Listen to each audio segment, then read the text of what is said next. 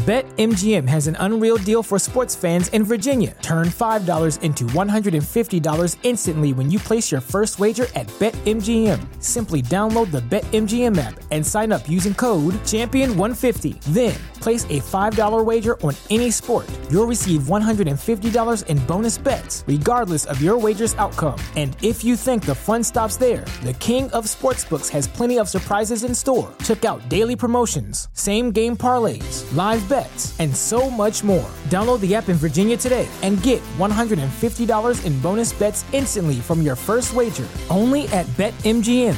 BetMGM and GameSense remind you to play responsibly. See BetMGM.com for terms. 21 plus only. Virginia only. New customer offer. Subject to eligibility requirements. Rewards are non-withdrawable bonus bets that expire in 7 days. Please gamble responsibly. Gambling problem? Call 1-800-GAMBLER. Promotional offer not available in Washington, D.C.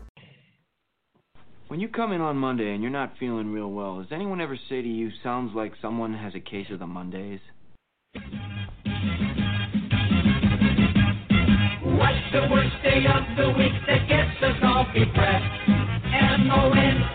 MONDAYSUCKS. Here comes more aggravation and a brand new week of stress.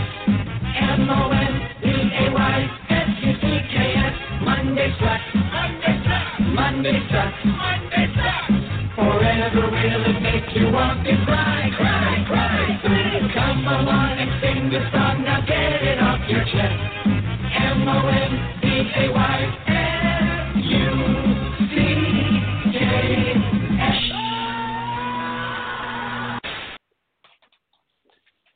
Hello, hello, hello. How's everyone doing there out in Geek Vibes Nation? You have another episode of Monday Suck. Shit, I think I already lost count. I think this is the 4th episode. I'm not 100% sure. I said I was going to keep count unlike my other 2 shows, but you know what? Whatever. It doesn't matter. If you're listening, that's the only thing that matters right now. Apologize about the break last week. I had to work a lot of overtime to be able to make up for me being able to have a 4-day weekend. Yeah, you got to work more to be able to have a day off. I don't really know how that works either, but hey, you know, it's fun. You know, you got to work hard, people. That's the only thing that really matters. So whatever you got to do to be able to get your days off to, you know, rest your head or do whatever relaxing techniques that you do. Maybe fight a kangaroo. I don't fucking know. Either way, this is Monday Suck, where we talk about news from the last week. I got 2 special guests. But my first special guest, you might know him as my co-host from Wrestling Geeks Alliance, brother Christopher Ray Patton. Chris, how are you doing tonight? Doing great, man. A little tired, feeling a little out of it, but excited to talk about some topics with you. So, how are you, man? How's things going over on your side of the world? Dude, I have to say that I had a good weekend. I had a good 4-day weekend. I watched all of Stranger Things on the 4th because I don't have a life. Actually, I didn't make plans. I was going to call a couple people, see what's going on, and then I was like, I don't know, 10-ish. I was like, hey, I'm going to put on something from Netflix and see if there's any type of new documentary that I can watch, you know, for the next hour or so. Then I saw that Stranger Things was out, so that ended up being my day. So I did that, and then Friday I went over to my my roommate's band's show over at Smith's Old Bar in Atlanta. We left around 4, got way too drunk, might have made a bit of an ass out of myself, but shit happens. And Saturday I went and saw Spider-Man, and Sunday I watched a lot of fighting. I caught up on the UFC fight, which we're about to talk about, and also watched the first part of the G1 tournament. So it was all fighting on Sunday, Chris. But speaking of which, since we both watched it, and me and you, we talk about wrestling, but we don't usually get the chance to talk about, you know, MMA. And I'm trying to get back into it. And I think that both my brother and I believe you said that if you were trying to get back into UFC, this was a damn good pay-per-view to watch. And I have to agree with that sentiment because, you know, I watched the main card, the 5 matches. It was good seeing Diego Sanchez on the card because he was the first Ultimate Fighter winner, and to see that he's still in it and great conditioning. He just lost to a lanky guy that had very very similar to GSP maneuvers with his judo and just being very fluid and moving with Diego, but he used to be a beast. But I think that we should talk about the three matches, the welterweight match first with Jorge Masvidal versus Ben Askren. These guys had a lot of heat. I watched the the weigh-ins and kind of like some of the background stuff before I watched the actual pay-per-view Sunday because I woke up rather early, so I get to find out a little bit of the background. So these guys don't like each other. They've been talking all sorts of shit, and I guess Jorge wanted to prove a point because this ends up being the fastest knockout. It really should have been at 3 seconds, technically, but the ref just didn't have enough time to be able to come over and be able to call it immediately, so it was 5 seconds. But, you know, Ben's somewhat of a grappler, Chris, from what it seems at least. And it looked like Jorge was going in there with the intention to, I'm going to trick him, make him think that I'm going to go in with a barrage of punches.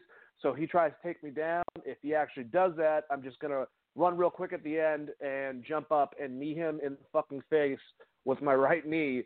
And that he did. And he knocked him out, gave him 2 punches at the end for good measure, and, you know, basically called his ass out. And I want to see a rematch because, you know, this is not really a fluke win. I mean, it was accuracy, don't get me wrong, but, you know, something out of nowhere where I want to see these. Now this is going to, if this happens the second fucking time, it's the craziest shit in UFC history. But what do you think about this match, the 5-second knockout in the welterweight match for UFC? It was completely insane to see someone get laid out that quickly in a UFC fight. Obviously, like you said, he shot for the legs, and when he did, he took a massive knee. It was one of the gnarliest looking knees I've seen in a long time, and just immediately goes down. He gets in 2 extra shots. The ref did a great job of reacting quickly and stopping it as fast as he could. I mean, it took him a couple, you know, like you said, 1 or 2 seconds to get over there, but. Yeah, this was a fight I think a lot of people thought was going to be, you know, your exceptional striker versus your former Olympian wrestler, and what ended up happening is he, like I said, he shot for the legs and paid for it dearly. It was crazy, and then you know all the backlash afterwards was the 2 extra shots and the shit talking that Jorge kind of did after the match, like as soon as while the guy was still knocked out, basically. That seems to be what the internet has been most up in arms about. But well, it was nuts to watch for sure. Yeah, just a very, very aggressive win. Aggressive is not even the word, man. That was just fucking nasty. That was mean, and it looked like, you know, he V-triggered him, if you will, with his left knee, because that's the one that kind of like went up.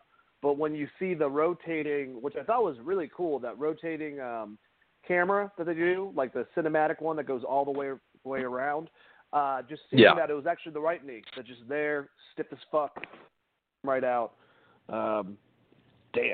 And then I think that the last 2 fights of the night, the championship matches, you know, we were kind of talking about this. I haven't been associated with UFC in a very long time, but, you know, now when it comes to the concept of the most dominant, you know, greatest, and I think I'm quoting John Jones, greatest is a measure that's very, what's the word?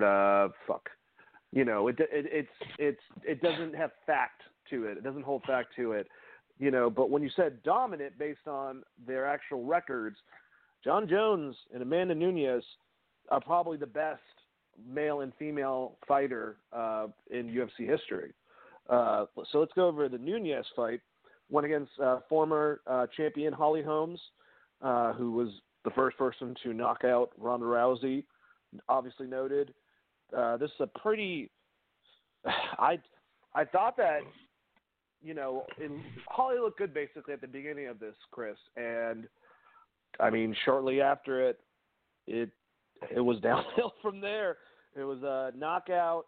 Holly's face got pretty roughed up, and Amanda's now beat every former female champion. Period. So I liked her speech at the end. I think that she's a badass. I'm really looking forward to seeing who can be competition for her, because there's really not anyone right now. They even kind of mentioned that. So I guess she might change weight classes, but still, there's not that many people in the Phantomweight or whatever weight class outside of Chris Cyborg, I believe, and that's a fairly new, weight class division. It seems like, compare her with John Jones. John Jones still has a lot of fucking people that want that title, whereas, Nunes is now at the top. She doesn't really have to worry about it. She's going to wait for someone to actually show that they're worth to go against her, unless they do a sequel with someone else, which her and Chris Cyborg probably could have a sequel. What do you think is going to happen, and how do you like the fight? It was a really good fight there for the 4 minutes it lasted. Right off the bat, it was a lot of them, kind of dancing around and feigning, just back a little bit of back and forth, and I thought Holly looked pretty good. And then 4 minutes in, that crazy head kick knockout was just it would have been the knockout of the night easily if we didn't see that crazy 5-second win earlier, which I don't think you would expect. Amanda Nunes has shown that she's by far the greatest female fighter the UFC has ever seen. I don't think there's a debate in that at all. She's beaten pretty much anyone they stacked up against and handedly. Like, no one's really given her a challenge. So I guess you do the Cyborg fight next, and you go back to that. You do the sequel, but there's not a whole lot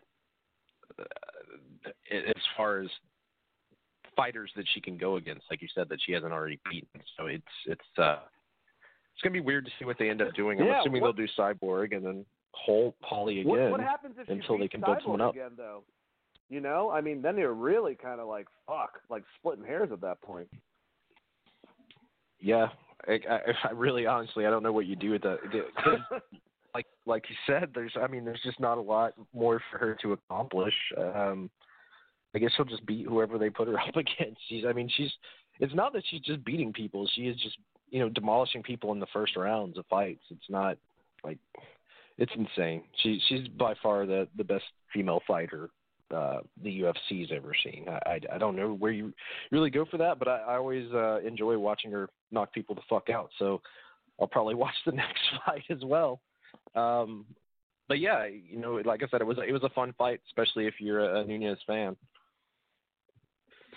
Yep, I agree. Let's go to the main event, if you will, the light heavyweight championship between John Bones Jones and up-and-comer Thiago Santos.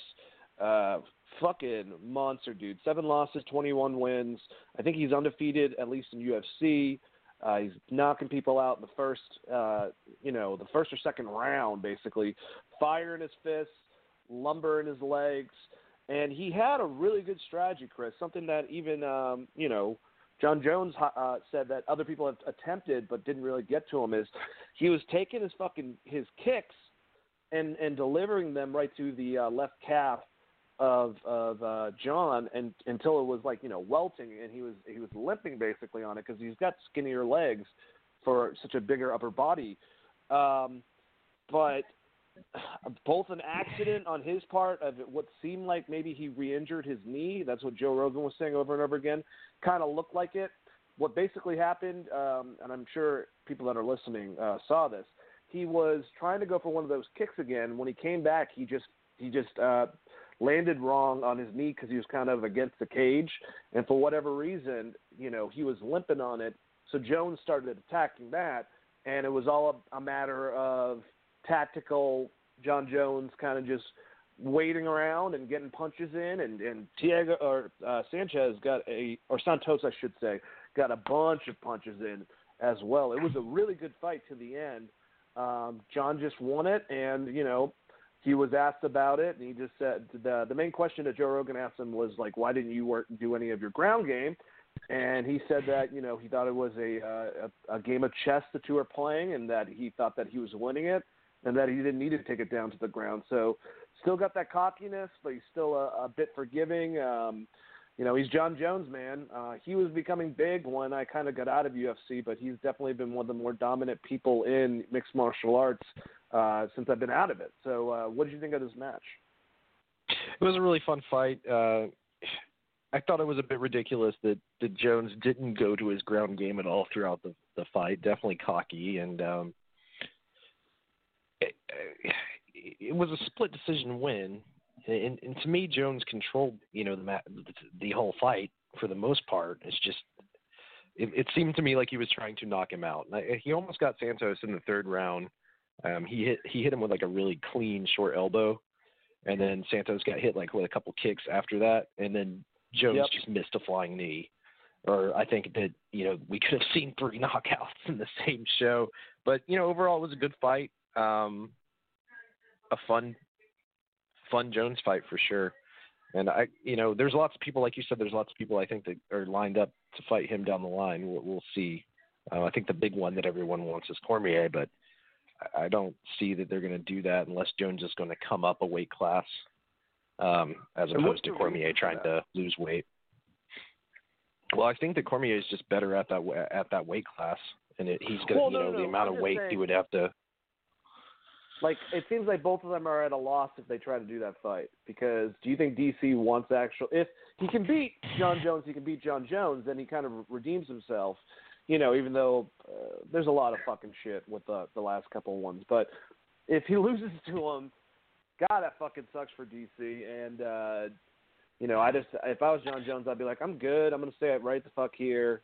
I'm going to fight some. It's going to happen because it's a money fight, but it just doesn't seem like either one of them have a lot to gain from it, except for John Jones if he fucking wins it, and then that's even more respect put down upon him. So, weird situation. I mean, it's a money fight, like you said. Like that's the reason to do it. And if Cormier is going to retire anyways, even win or lose, it doesn't really hurt him, especially if he's going to go out like if he's retiring, which he's been saying he's planning on retiring towards the end of this year. So I don't know. We'll see. That's the fight I think everyone wants to see for sure.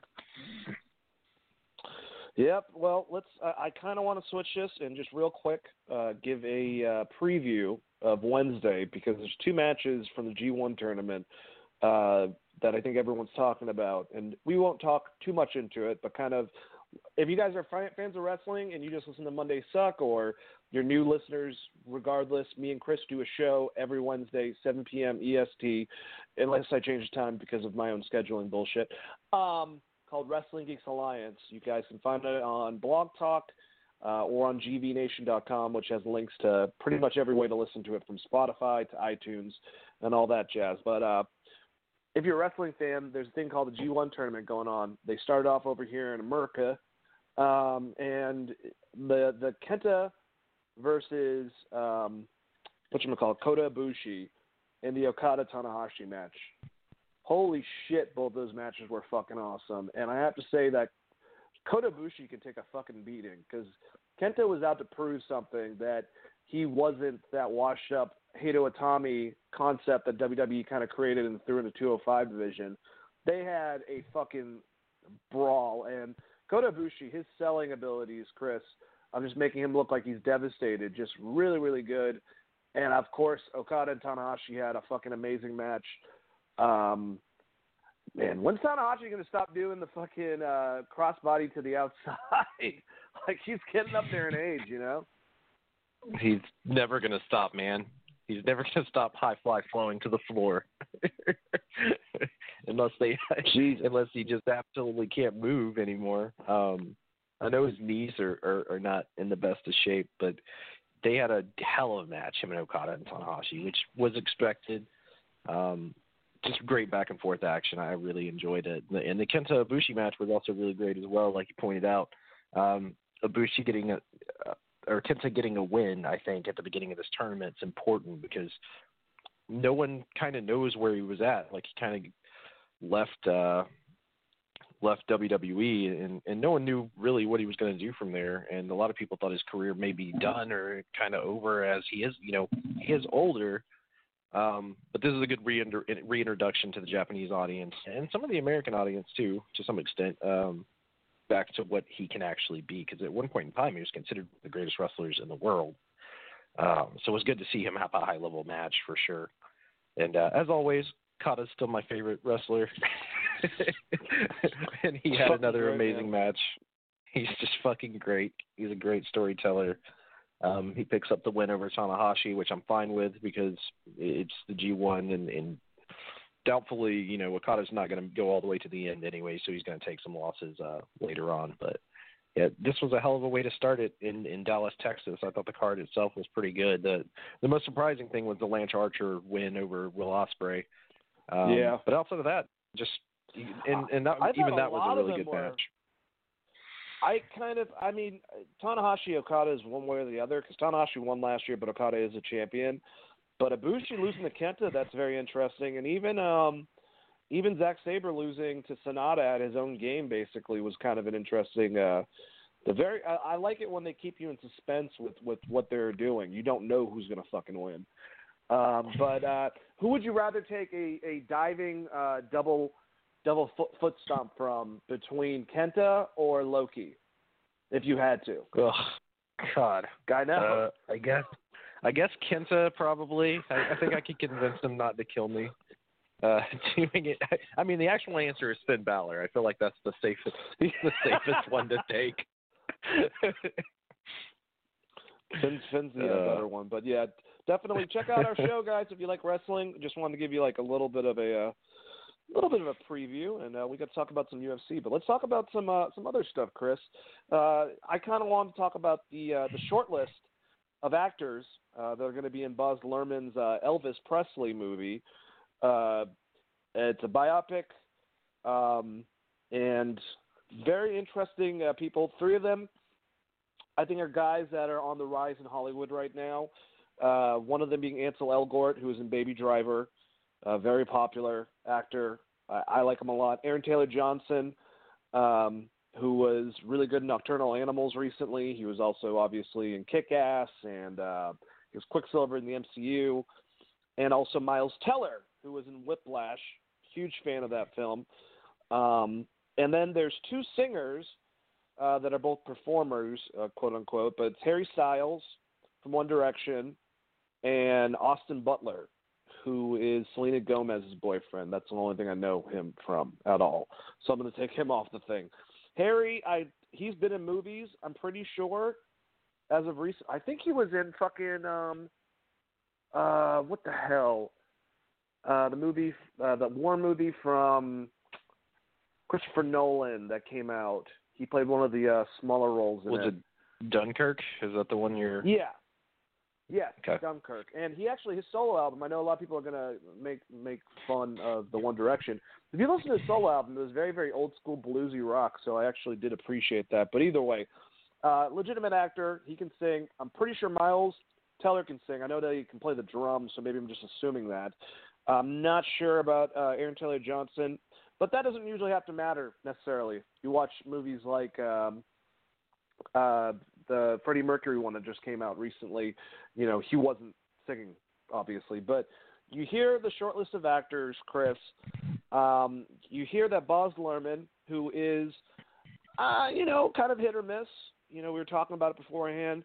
I love Moulin Rouge. I always liked Romeo and Juliet. Not a fan of The Great Gatsby, but he's made other films like Australia. I'm not going to pretend I've seen that. I think Nicole Kidman's in it. Someone Australian's in the fucking movie, apparently.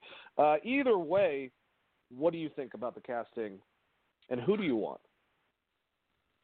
Out of the guys listed, I think Miles Teller would be. He doesn't look like Elvis, but he's the best actor out of each of these guys. So I guess like out of the people that they have here, he'd be my choice. The more exciting thing for me is that Tom Hanks has already announced that he's going to be playing, Colonel Tom Parker in the movie. And Tom Hanks generally doesn't sign on to anything that he thinks is going to be bad at this point in his career. So I have hopes that this movie is going to be pretty good either way with, whoever they go with in the casting. Elvis is just such a unique character, and so is Colonel Tom Parker in a lot of ways. So it's going to be, I don't know, it's something to look forward to. They're doing a lot of these music movies back to back, so hopefully that doesn't affect it too bad. But I also think Ansel Elgort, I think I pronounced that right, was pretty great in Baby Driver. So maybe like a short list second person out of these candidates, he'd probably be the second choice I'd have. Yeah, I really like Ansel Elgort. I think he's a damn good up-and-coming actor. I actually said that, which is very possible, unfortunately, due to what's happening, that if Ezra Miller doesn't come back as the Flash and they reboot it, I'd like to see him play the Flash. I think that he would be very, very good at that role. But Miles Teller's actually my number one choice. I could see Aaron Taylor Johnson doing a good job with it too, but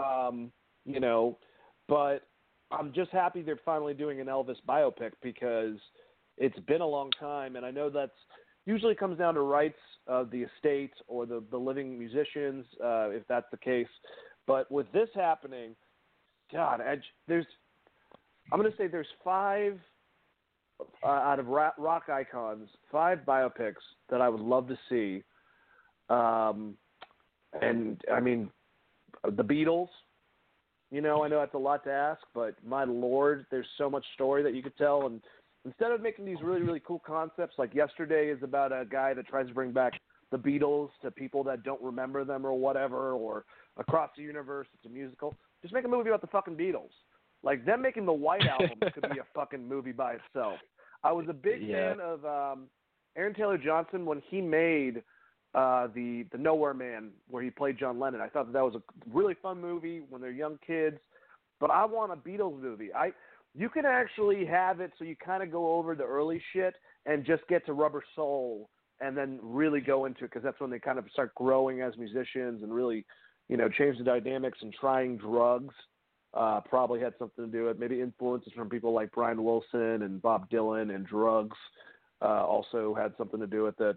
But yeah, Beatles, fucking the Rolling Stones, Led Zeppelin, Pink Floyd, The Who, all those bands. I would love to see a Stevie Wonder movie. I think would be an incredible fucking biopic. Do you have anything, anyone I'm not like out of the big names of the past, or even someone I'm not thinking of, Chris? What would you like to see as a musical biopic? I mean, a guy that has a pretty damn crazy story, and you can even tie it into his wife as well. George Jones, I think, would be a real fun biopic, just because of his career and kind of, him being the biggest country music star, but also being a raging alcoholic and being married to Tammy Wynette, and like things like him shooting at people and pulling guns on people. Like, lots of interesting stories to tell with the possum, and I feel like that'd be a pretty good one to do. All the ones that you named, I mean, the Led Zeppelin would be another big one I would be into seeing. A proper Beatles one, similar to how they did Queen, I'd be super into seeing. A movie about Billy Joe Shaver, he's kind of more of an independent country musician and songwriter, but he would also be a fun story, just because of all the crazy shit he did throughout his career. Some of the ones that I want to see are more just because, like, I like the actual story, like their career story in a lot of ways, and that's a big piece of it to me. And then that the whole outlaw country scene in general, there's so many artists that you can kind of pull away from that. Mike Judge has a show called Stories from the Tour Bus, I believe is what it's called, and it's animated, but it's just all of them telling like behind the music of some of these guys, like Waylon Jennings and Billy Joe Shaver and George Jones and Tammy Wynette and stuff like that. And it's enthralling, and I would love to see it acted out with some like really good actors with a lot of those stories. So that's kind of the ones that I would be thinking of the most, but definitely like Led Zeppelin, Stones, Beatles, those, as long as they can get the right style of music and do it right, I would be totally down to see that for sure. Which I think that's the biggest thing, is trying to get the rights, especially with the Beatles movie. Maybe it's been long enough, but I feel like Yoko might be an issue with all that unless she really greenlights whatever representation of John's in the movie. There would be certain things they'd have to get around, but I mean, if you're going to do these movies, and I love Queen, I love Elton John, I was a big fan of Ray, I love music and I love movies, so that combination, very much like comic book films, is something I enjoy. But seeing some of my favorites, some of the biggest ones, definitely would be awesome to see. All right, so now that we talked about the Elvis stuff, let's go on more of a hot topic, Chris. Alrighty. I got to state it as that because that's fucking the world that we live in. But I think it was last Wednesday, a good chunk of Twitter and Facebook lost their minds with the casting decision of Halle Bailey, a 19-year-old actress who's previously been on, I think you said that she's from Blackish. She's a Disney actress. She's playing Ariel, basically, in The Little Mermaid. And a lot of people were not too happy about it. Grownish is actually what I meant to say. So I guess the best way to go into this is just to be realistic in the I don't understand why people have such a problem. Like if your issue, and it's not too reasonable, people, but I saw this one girl that's on our page. I'm not going to name her because that would be rude, but she's the same person that said this when Zendaya was going to play Mary Jane. And honestly, I thought Zendaya was playing Ariel for the longest time. I thought that was a rumor that I guess I didn't find out was not true. But she was more, it kind of sucked for her because she's a redhead and she wanted to see fucking redheads, blah, blah, blah, blah, blah. I get that. I'm more when it comes to things like, if you were to change the race of a superhero character, like a Black Canary is a good example because she's now African American, the actress is.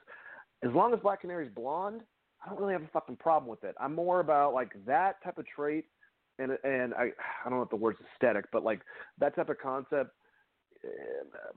definitely I care about more so than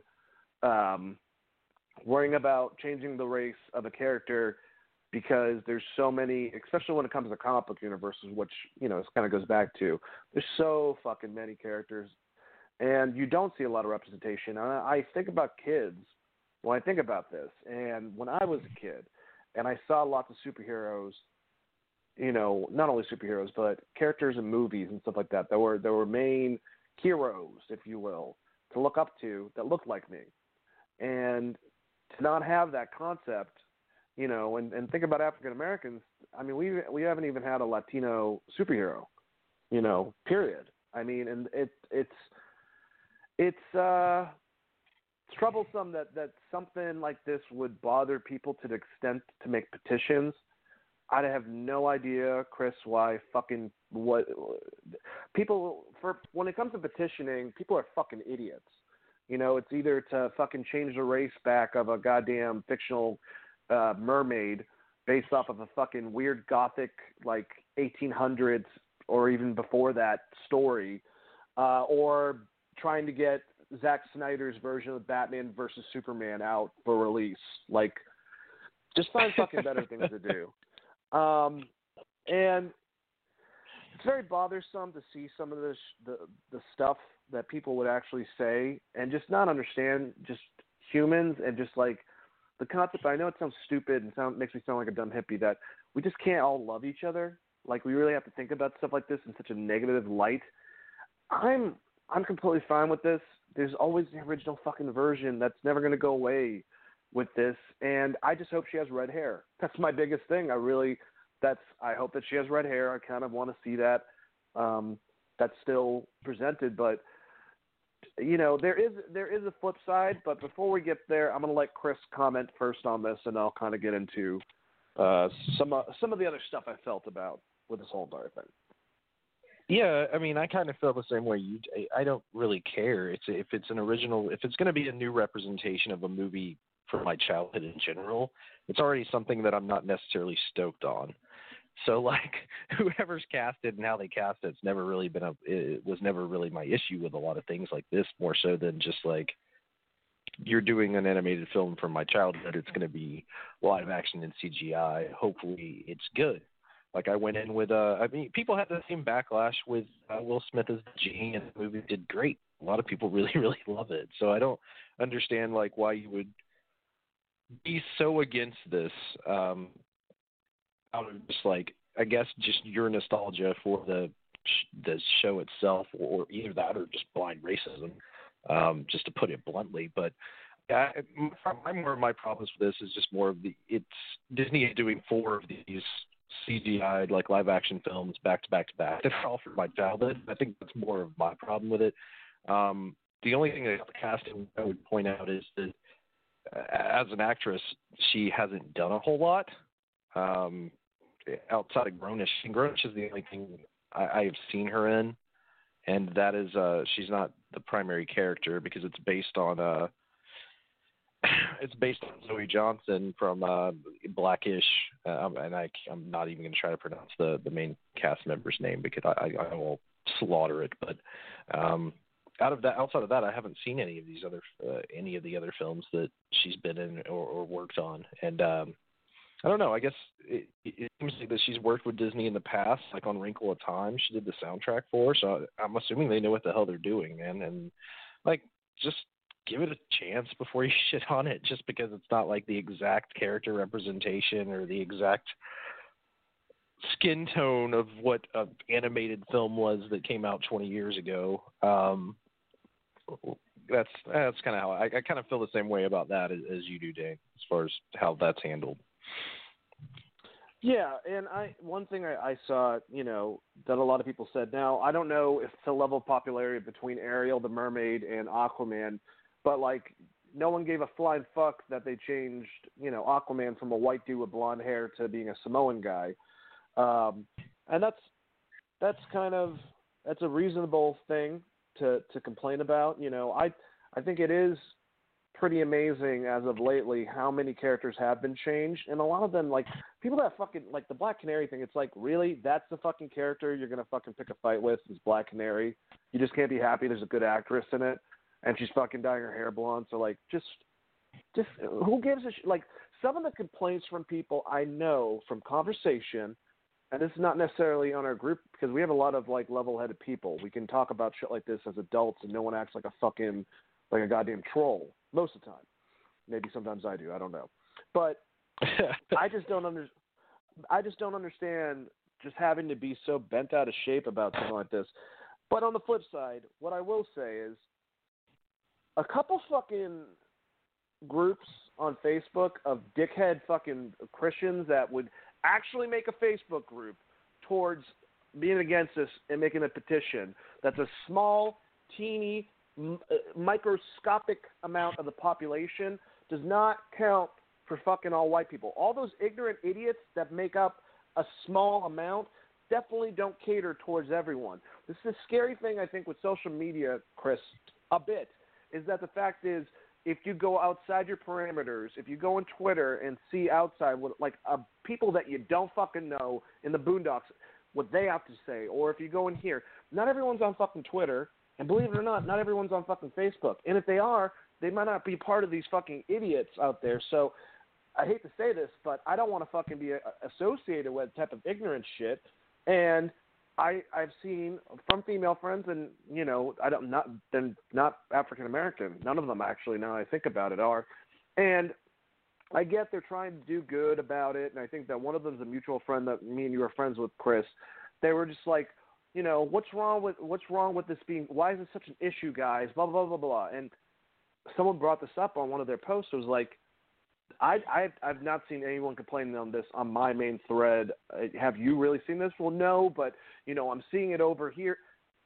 That's the thing. It's like, don't let fucking ignorant ass fucking people try to represent a whole group of people. That's literally grouping in, together everyone as one as the same fucking style of people. So when it does come to that, and I'm not even talking on behalf of being Caucasian, I don't want to be fucking grouped in with that type of shit.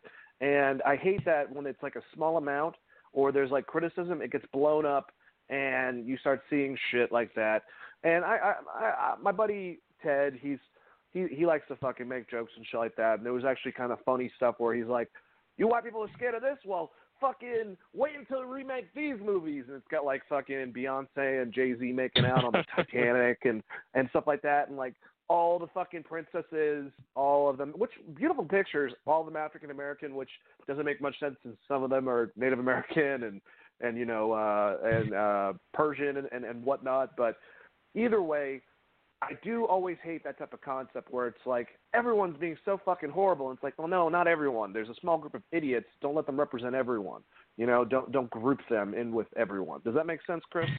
Or am I being a little bit too much? No, I mean, it's the reason I stay out of comment threads 90% of the time, because it's a lot of that shit. A lot of people like far extreme on one side, and then a lot of people just arguing with them and calling them idiots. So for the most part, I just stay clear of the comment section. I think you made some great points there. I mean, the big thing is just it's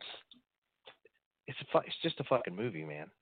Like, this isn't going to change your entire world, you know? It's not something worth petitioning over or generalizing a bunch of fucking people that have nothing to do with it or even give a shit about it. Ugh. On either side. Yeah, I mean, it's I don't know. The thing that I saw, the biggest thing I saw out of all of this was the original Ariel came out, the girl who did the voice, and kind of defended the casting, which I thought was kind of cool. But outside of that, I haven't paid too much attention to this, and not a lot of it's been showed up on my thread. But you know, that it's also because it's a Little Mermaid movie, so it's not really aimed to 30-year-old men, you know, like that's not really what they're going for. And if you are one of those people that are, you know, over 25 and have much of a reason to petition over this, stop listening to my program because I don't want fucking morons listening. But yeah, it just sucks when shit like this happens. Like I said, I think I don't know this girl at all. So I hope Halle Bailey does good, and I hope that she dyes her hair red. I think that would be very nice if she kind of still inherits that quality of the character. That's something that would I don't give a fuck. I really don't, and I hate how petty people are nowadays, and how we let stupid things like this that's much smaller than it fucking is blow up to something where we're talking about it at this level. So to all of my African American friends, you know, fuck all that stupid ignorance. Fuck all that bullshit. And I apologize. It sucks that I have to, but for some dumb Christian group or whoever online to be this much of a fucking just childish, ridiculous, ignorant, whatever word you want to put towards it. But at the same time, realize there's a lot of fucking people out there that don't feel that way. And, you know, we'll have to see what the fucking movie's like. I mean, that's really what it comes down to. I wish that they got Rosie O'Donnell to play Ursula. But shit happens, man. Instead, they gave Melissa McCarthy. So we'll have to just do what we have to do. That was a terrible joke to fucking end this whole entire conversation on. So I'm just going to... I will say one thing that I saw is people thinking that it was Halle Berry. Yeah, and she let everyone know, I'm not playing the fucking Little Mermaid. Which I thought was pretty funny because she's 50, so if they did cast her as the Little Mermaid, that would be fucking kind of a strange choice.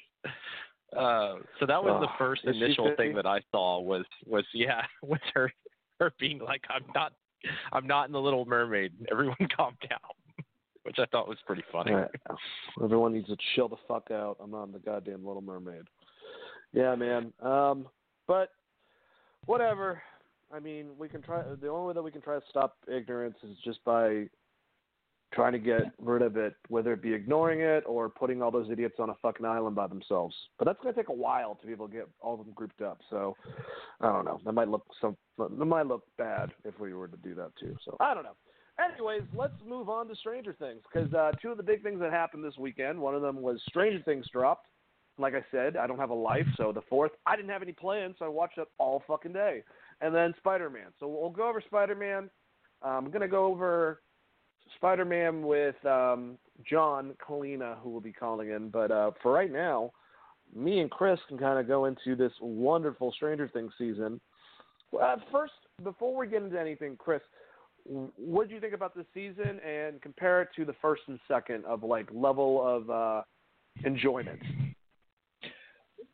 Well, the first is probably going to be my favorite out of the three seasons in general, just because it was so fresh and felt so different. I really enjoyed this season a lot. I thought it was better. To me, it was better, more fun. Getting to see the characters grow in their different relationships, kind of sparking off each other. Getting to see emo Will, basically. There's a lot of fun shit. I like the mall. I like the introduction of the Starcourt Mall. Shout out to Gwinnett Place Mall here, right down the street. For me, anyways. So fucking it was weird. a really fun scene, and I love this is something that endears to me, I guess, massively is the callbacks. Like I think specifically one of the ones I talked to you about after watching some of Stranger Things was specifically just the pull scene, but the roles reversed, where it's the male character coming out to the song and just basically just doing the Fast Times in Ridgemont High gimmick, which made me laugh really hard. And just some of the stuff like they show how smooth he is in comparison to one of the other male lead characters. There's just great stuff in the show. It's very well done, well written, and hopefully Netflix doesn't fucking stop throwing money at it and kibosh it like they've done so many of their series that I enjoy. That's the only actual worry, if anything. Don't say that, man. That would be a really scary thing. Yeah, man. I really enjoyed the season. I would say for me, it goes season 1 is my number 1, this, and then season 2. I like this a little bit more than season 2. I thought the special effects, season 1, it was kind of cool because it went with it. Like, they didn't have to high of a budget, but it was still, like, supposed to be 80s, so the look of it, of the Demi-Gorgon or whatever the fuck it's called, he still looked pretty damn cool. The second one, when they started doing, like, multiple in that hospital scene, they definitely have more of a budget. You can tell how big their budget has built. But, dude, the Duffer Brothers, man, I can't wait to see whatever they make after this. And it looks like they said 4 or 5 seasons is what they'd like to do. I'm down. You know, beforehand, I remember all of us, or a large group of people, I shouldn't generalize, Chris. A lot of us were saying that, you know, I'm trying to think of basically the first season, that should be it. It should be a standalone movie, and that should be it. I don't really want to see past another season. And then they made a second one. It was like, okay, they can do this. And the third one, to me at least, proved that they definitely can do, like, as long as they do like 4 or 5 seasons, then they'll be fine. I don't think they'll destroy anything. What do you think about that? I kind of, you know, I would love to see 2 or 3 more seasons. I want to see the characters flesh out even more and even see them grow up. You know, like I feel like that we've watched these kids now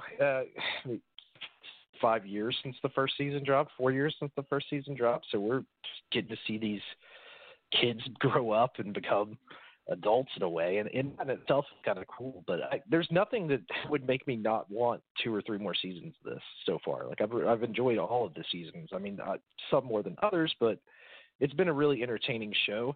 And they don't do the thing that drives me absolutely crazy, like similar to with Walking Dead, for instance, where it's like, okay, well now we're just going to have a bunch of setup episodes. It seems like there's always something interesting going on in every episode. There's not anything that makes me want to just like tune out when I'm watching it. There's small things that I pick up on.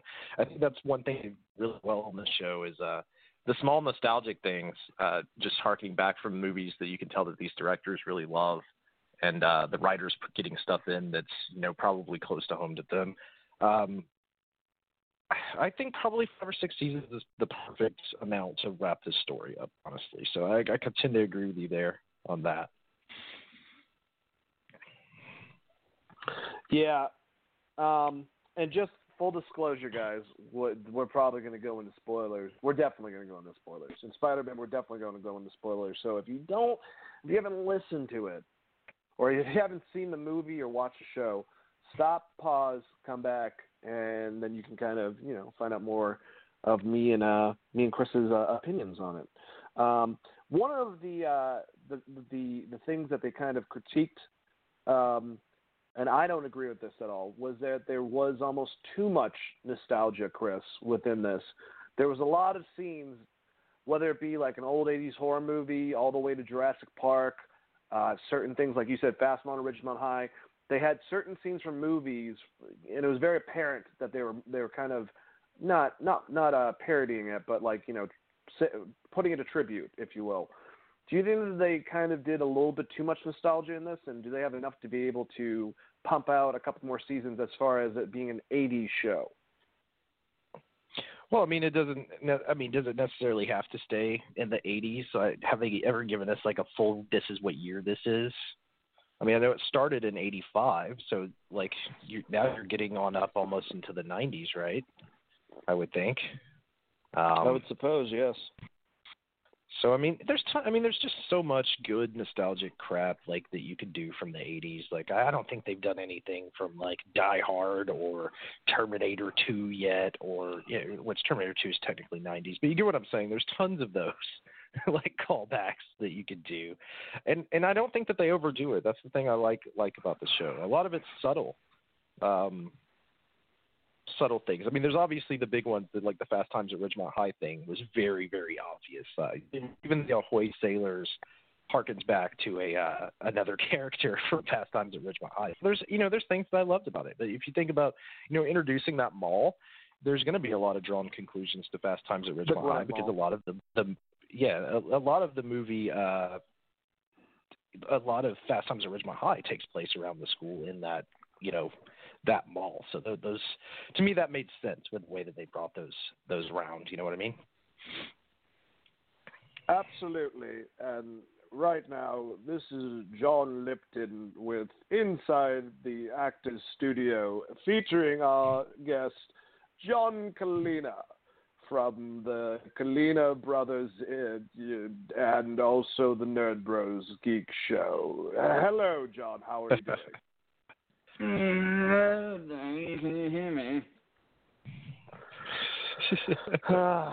just selling houses and stuff, man, and mumbling. Yeah. Can you hear me all right? I'm using my Bluetooth because I'm cool like that. Yeah, we can. If you're gonna talk like that, I can just mute you. But yeah, you sound great. Cool, great. Well, yeah. So I just sat down doing a little bit more work, but it's I can still talk and shoot shit. Oh yeah, we're allowed to cuss on this. Sweet. Well, yeah, we're allowed to cuss. You can say most things. Yeah, definitely. What was I gonna say? Same question I just asked Chris. We just started talking about Stranger Things. I already disclosed that we're doing spoilers, so you can say whatever the hell you want with it. But did you think that they harping too much? Do you think that they harping too much on 80s nostalgia for this season? Because I heard that's a criticism. I don't think they did. Chris doesn't. But how do you feel about it?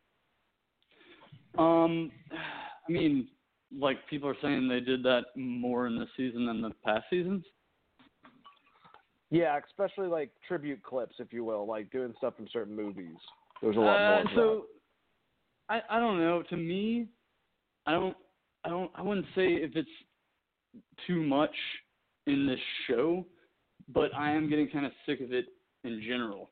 Because ever since Guardians of the Galaxy, everything has to be 80s. And it's just like, I don't know.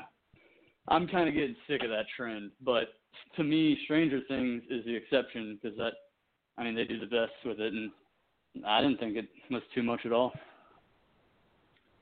I got you. So just general thoughts about the season so far. Where do you rank it amongst the 3 seasons?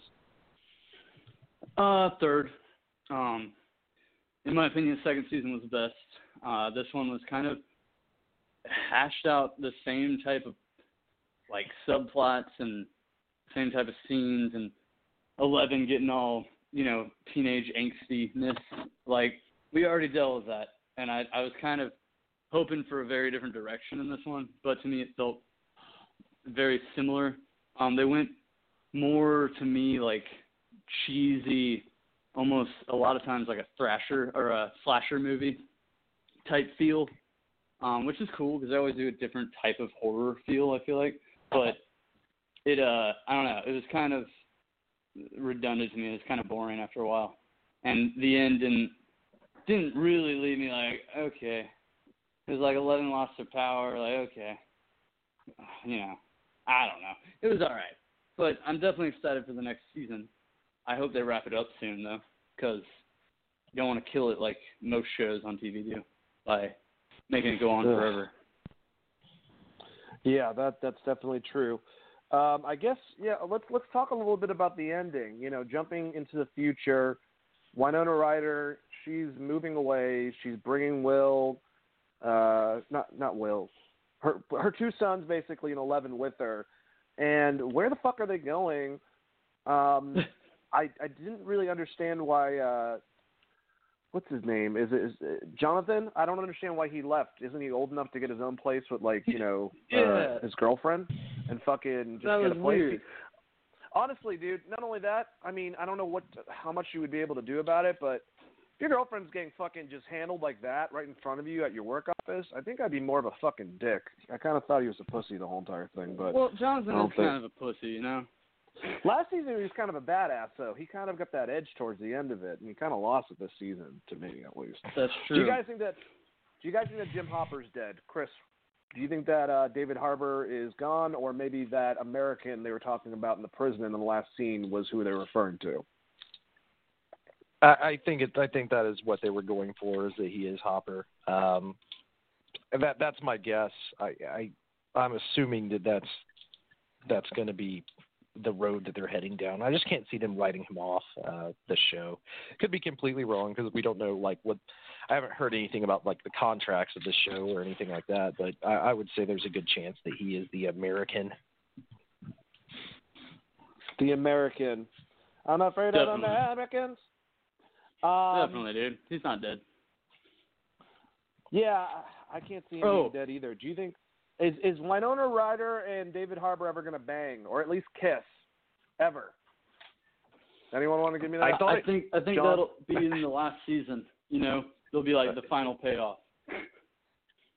Final payoff. It seems like sex. Yeah, like Peggy Carter and Captain America. I kind of felt like that's where they're going as well, as they're dragging that relationship out as much as I thought it was going to happen this season with the way they built it up and asking for parenting advice and shit. So when the payoff finally happens, it'll be great. But like from the early parts of this season, like him asking for parenting advice and writing a fucking cue card was pretty great. Yeah, that was good. No, I like this season still, but I will say I forgot to say one thing, that it's to me it had a little too much humor. It was going for, I feel like they went a really like Marvel route in this season, where it just kind of was nonstop humor, and it was kind of silly humor a lot of times.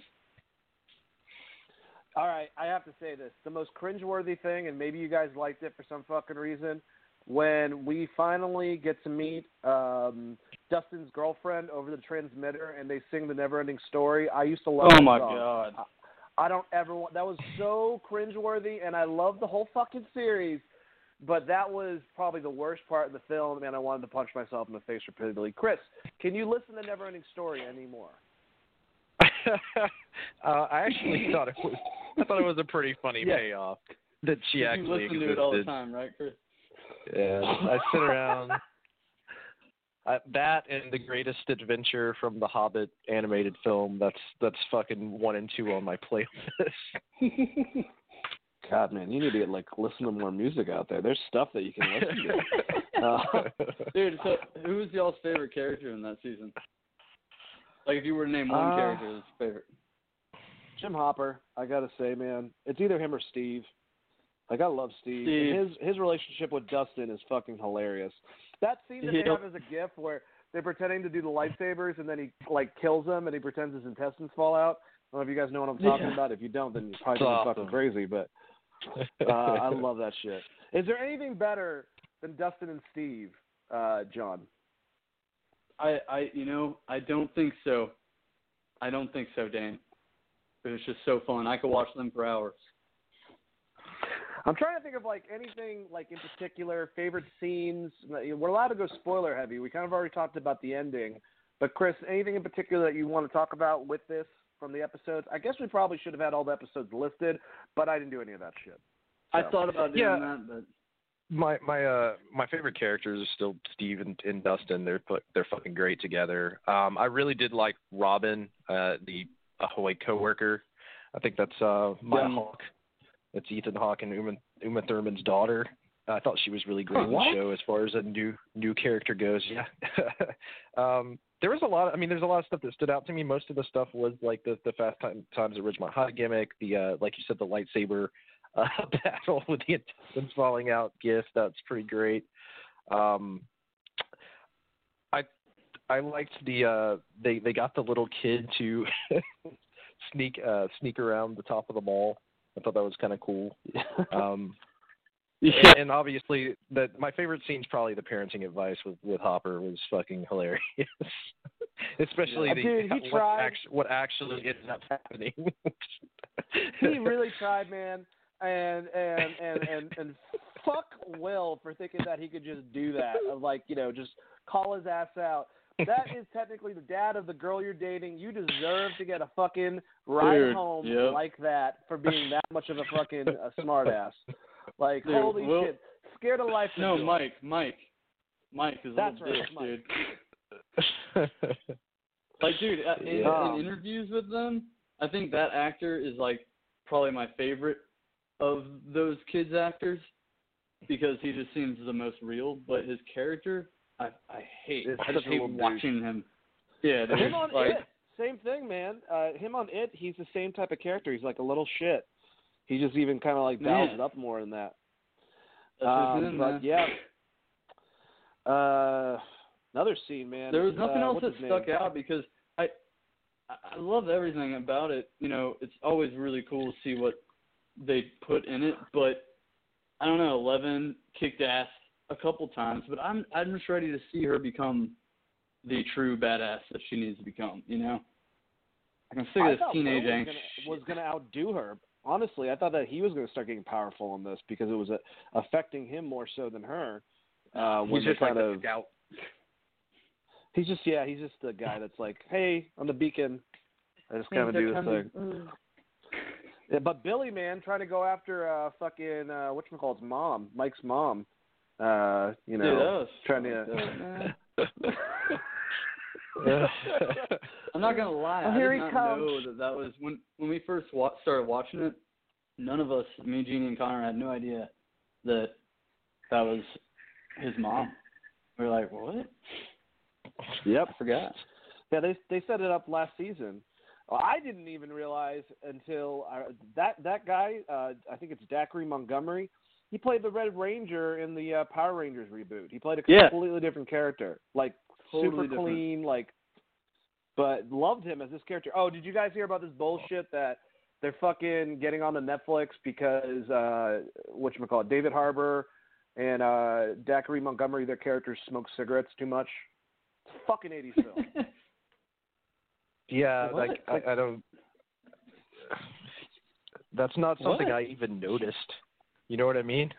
Like, yeah, who gives a shit about that? Actually, I'm not gonna lie. I did have a cigarette after that. I guess it works on you, John. Except for you already smokes, you know, once in a while, anyways, and you were a smoker. So yeah. But I was it didn't get you to start smoking cigarettes. No, I haven't smoked since that night.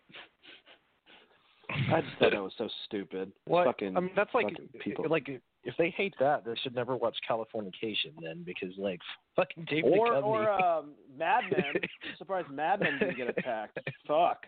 Shit, yeah, Mad Men. Any last things? I'm trying to think about this. Yeah, I just love that they're able to make multiple storylines with people separate, even going after completely different plots, and then they somehow get them all together by the end of it. I think that's what Stranger Things does best than any other show. Would you guys both agree with me, Chris? Yeah, I think that they do a good job of redirecting their seasons and giving you a different feel for sure for each one, but it still has the things that you love about the kids and the atmosphere, the 80s nostalgia stuff is still there, but the actual story that they're telling varies season to season, and hopefully they can keep it up with a fourth season coming out. I think it's hard enough to do 3 times. We'll see if they can do it a fourth. You know, that's the big thing. Those damn Russians. John, what do you think about the Russians? Were you scared of them? Dude, the Ruskies, man. They're bringing back the Russian scare. And, I mean, I always love that shit, the stories that are around that. But it's like going to start feeding into like what the 50s started doing with the Ruskies and then the 60s and then 70s, and the Ruskies are just in everyone's mind like evil. So I think it's cool. It's funny, but it's like very 80s for sure. Well, you know, if they get too out of line, they can just get Rocky, and he'll come and end the Cold War like he did in Rocky IV. I mean, that's true. That's all they need to defeat the Demogorgon. Just Rocky, fucking Rocky, and the evil Russians. Oh, fucking it. But yeah. So Rocky season. is going to be boxing a Demogorgon. Is that confirmed? Yes, I think that's confirmed. Hey, so Mick, you know, so apparently I'm season going to 4. be fighting a Demogorgon. You know, it's from the upside down or whatnot and stuff, you know. Like every time I think of Sylvester Stallone, all I can think of is the end scene of Rambo where he's talking about his friend Johnny getting his leg blown off. It's like you can't understand a single fucking word he says. I love it when he gets intense and starts like crying, sort of like that style. Like, what are you saying? God, and I love all Sly. of those movies, and I love Sly too. But man, the end of Rambo, first Rambo, you can't understand anything he's saying in that monologue. Chris, I forgot what movie it was, but it was like the first movie that Sylvester Stallone and Arnold did together. It was like Escape Plan or whatever the fuck. They were in a prison together, and everyone's like, "Isn't this awesome?" And I'm like, no, the dialogue's probably gonna be terrible. Like, could you imagine like,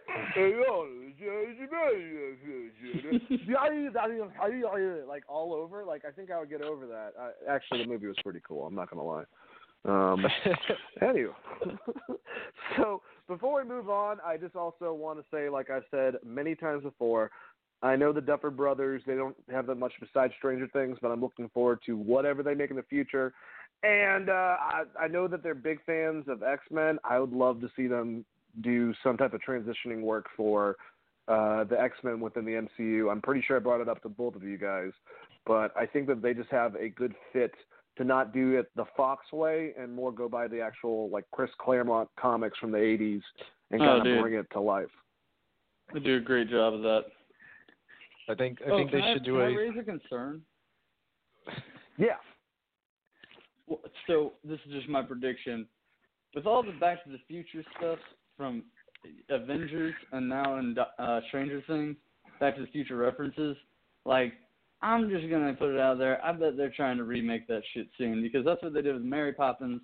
They, I mean, come on, Princess Leia floated like Mary Poppins, and then Yondu talked about Mary Poppins, and then they made a remake of Mary Poppins. So I bet that's what they're going to try to do next, which would be bullshit. But that's it. Oh, God. What if Tom Holland's playing fucking Michael J. Fox's son? That'd be great. Then you're okay with it. If it's like a 90-year-old Christopher Lloyd and Duffer Brothers are writing, producing, and they get Zemeckis to come back and direct, and Michael J. Fox's son is Tom Holland, you're okay with all that for a fourth film? I think that sounds fucking phenomenal. I'm telling you, man, Tom Holland, if you listen to him in Spider-Man, like, he sounds like fucking He's Michael J. Fox. Yep. Chris, is that unholy to you, or would you be down for something like that? I mean, I would be down for it for sure, especially when you pitch it like that to me and not just like, hey, we're gonna do a Back to the Future movie. Hey, Michael Bay's doing Back to the Future remake. Sorry, Megan Fox. No, that's it's all in the sales pitch, man. It's all in the sales pitch. How about as a follow up to Stranger Things, they just do Steve and Dustin start their own private investigation firm, and we kind of get like a buddy comedy detective show. Ooh, that'd be good. I'm so down for that. I like that. Spin-off. Dude, I'm down for that. Fuck yeah. Like just detective service. Good, all right, so that was probably the worst review, or at least the most undetailed version of a review for Stranger Things that you could probably listen to. But still, it was fun. You probably enjoyed it. If you didn't, just stop fucking listening. I don't know what to tell you. But yeah, now I think we're going to move on. Chris, I'll give you the option since you haven't seen the movie. Or actually, we can talk about the Black Keys and Raconteurs album if you want to still stick around. But we're going to be going over Spider-Man soon. Those are the last two subjects, basically. So I haven't listened to the want? Black Keys album. The Raconteurs album I listened to. But I'll do this. I will drop out and let you guys talk about Spider-Man because I'm going to try to avoid these spoilers before because I haven't seen it yet. So adios, and I'll talk to you guys later. Very, very understandable, and thanks for coming on, man. And like I said, guys, listen, Wednesday night, 7 p.m. EST, Wrestling Geeks Alliance. If you're into pro wrestling, that's what me and Chris go over every Wednesday. So thank you, Chris. I will talk to you later, sir, probably right after the fucking show. And John and me are going to break down Spider-Man Far From Home. Like I said, heavy, heavy fucking spoilers. So just keep that in mind. Don't bitch. Heavy. Very heavy. Like, she's so bad.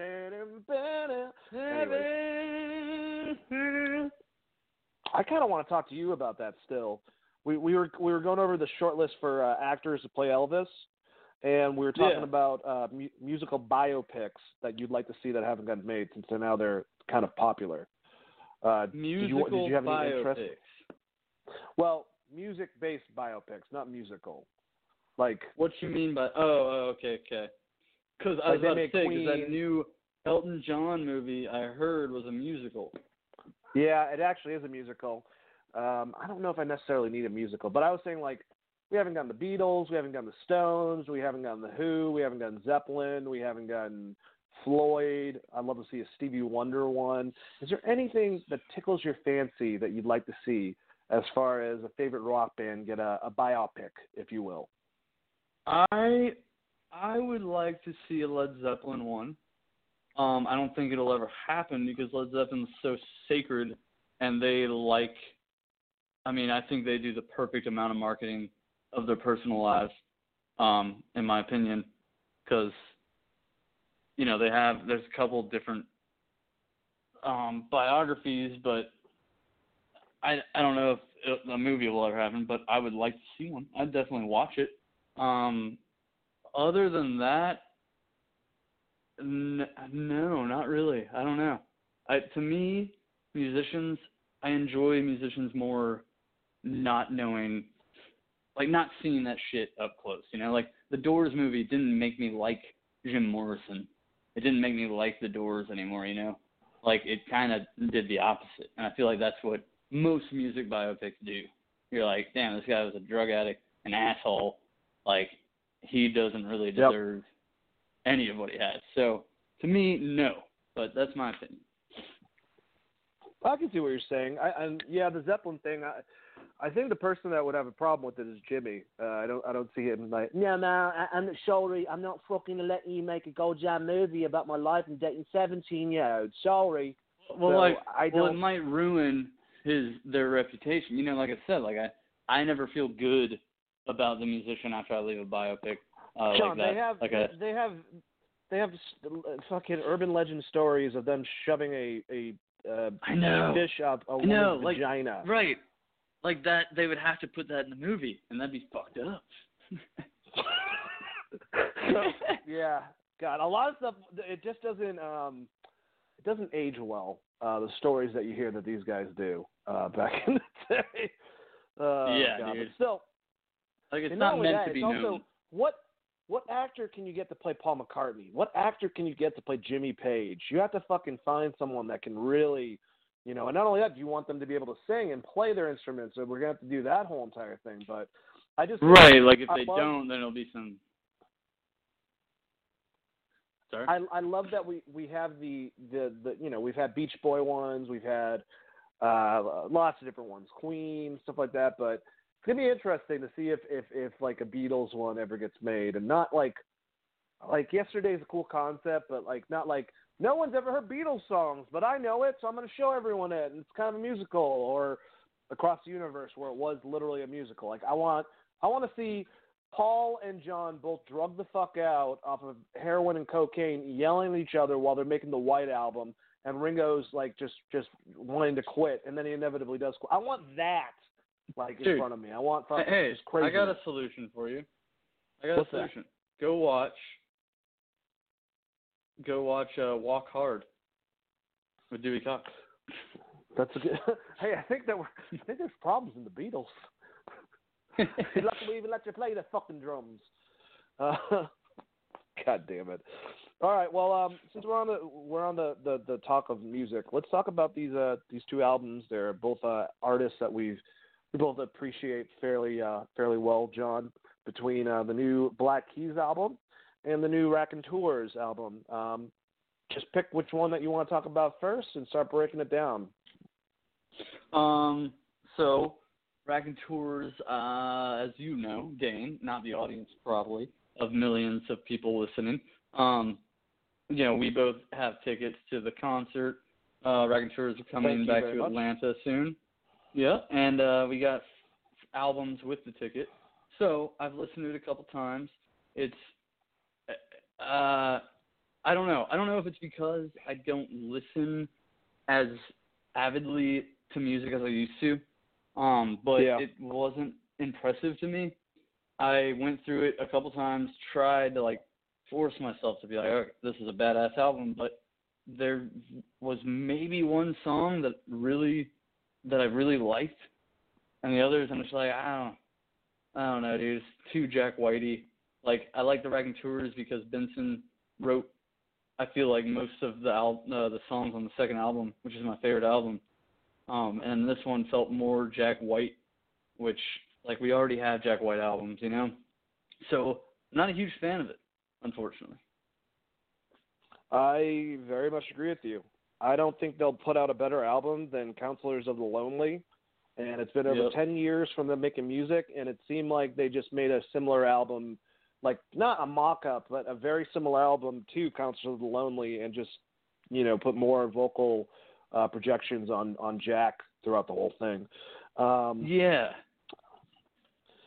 I thought Bored and Raised, the first two songs were really good off it, and I really like Sunday Driver. There was one song in particular, though. It sounded so much like his slow song off that last album, the one that's like, You don't understand me. Yeah. They had another one that was almost the exact same fucking song, but it was just a little bit tweaked differently, and I was like, well, that's kind of just unoriginal. It just sounded like they were tributing the last album. Does that make sense? Yeah, dude, I know that. And then there's a song that, and we really should have the song names brought up, but there's another song that sounds just like fucking Simple Man, and it pisses me off.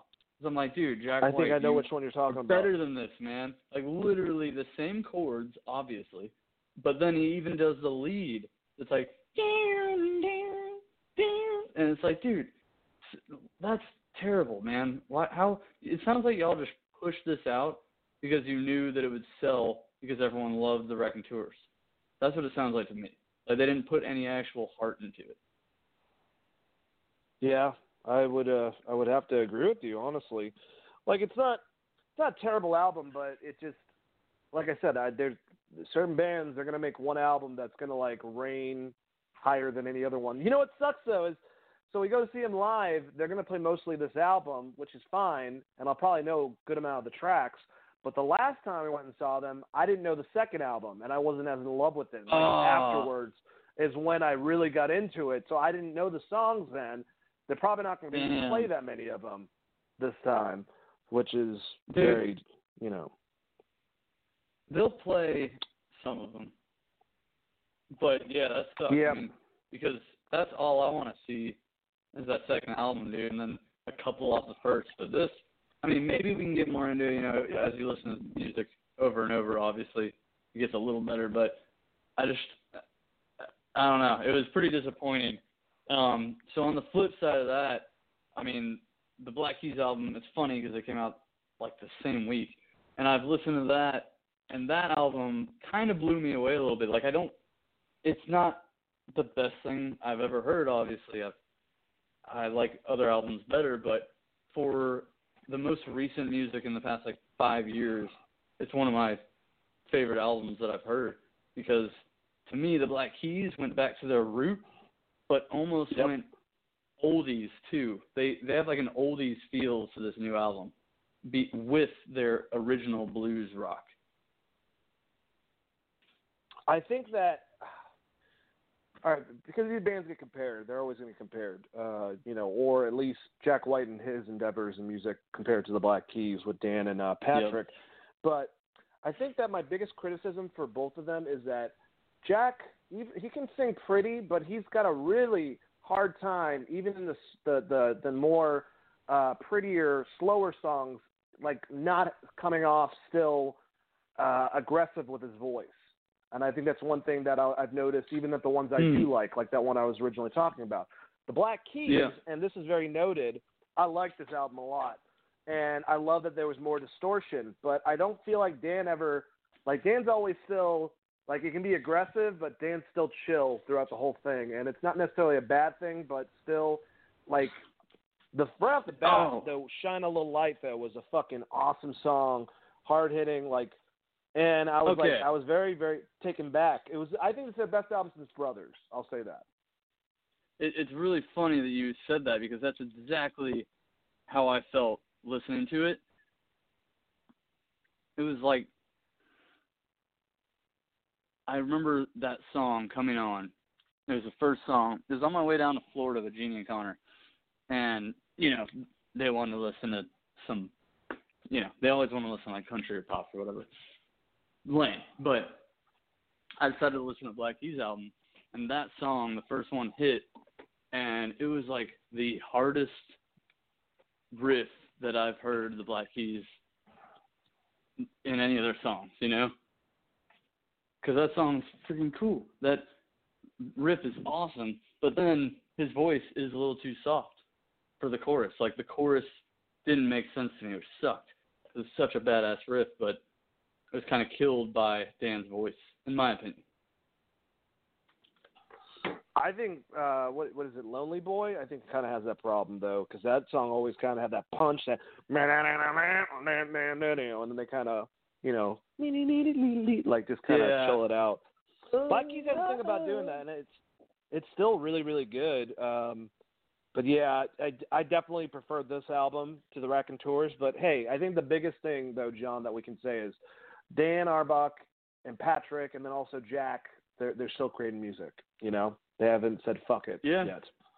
Which is incredible. And I love how, I don't know if you listened to Blue or whatever it's called, the last album by Black Keys. Yep. But it was so boring, in my opinion. It was like a trance rock kind of. I feel like they did that for the modern. Yeah, man, that you're very right. Like the Animal Collective or something like that, like more trancey. Yeah, I can agree with that. So I'm glad to hear this. This is probably the best album I've heard, seriously, in years, because every song is pretty, like, I don't know, it's got a lot of kick and rhythm, and it's like their old stuff. It's like Brothers, like you said. Yeah, and I think that's the thing, man. It doesn't happen often where I'm really intrigued by a rock album. Between Greta Van Fleet and the Royal Bloods, that's pretty much it in the last, like, fucking 10 years. Yeah. Been that cool with, I guess.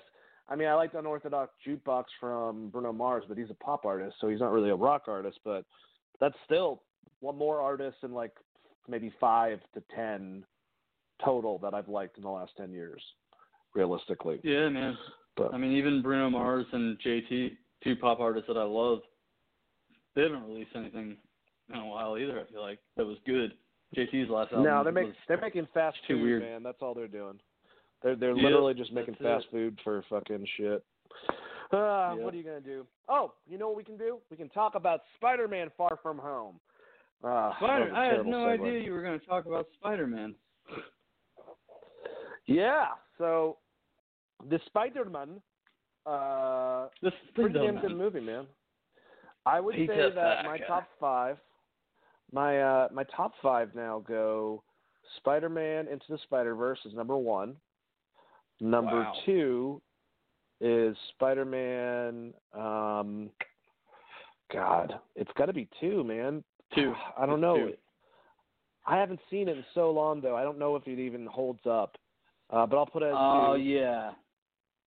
Then this one, Far From Home, then Homecoming, and then Amazing Spider-Man. That's my top 5, and the other ones don't count as movies. So there you go. Ooh, not even the original Tobey? Oh, never mind. That would go next too.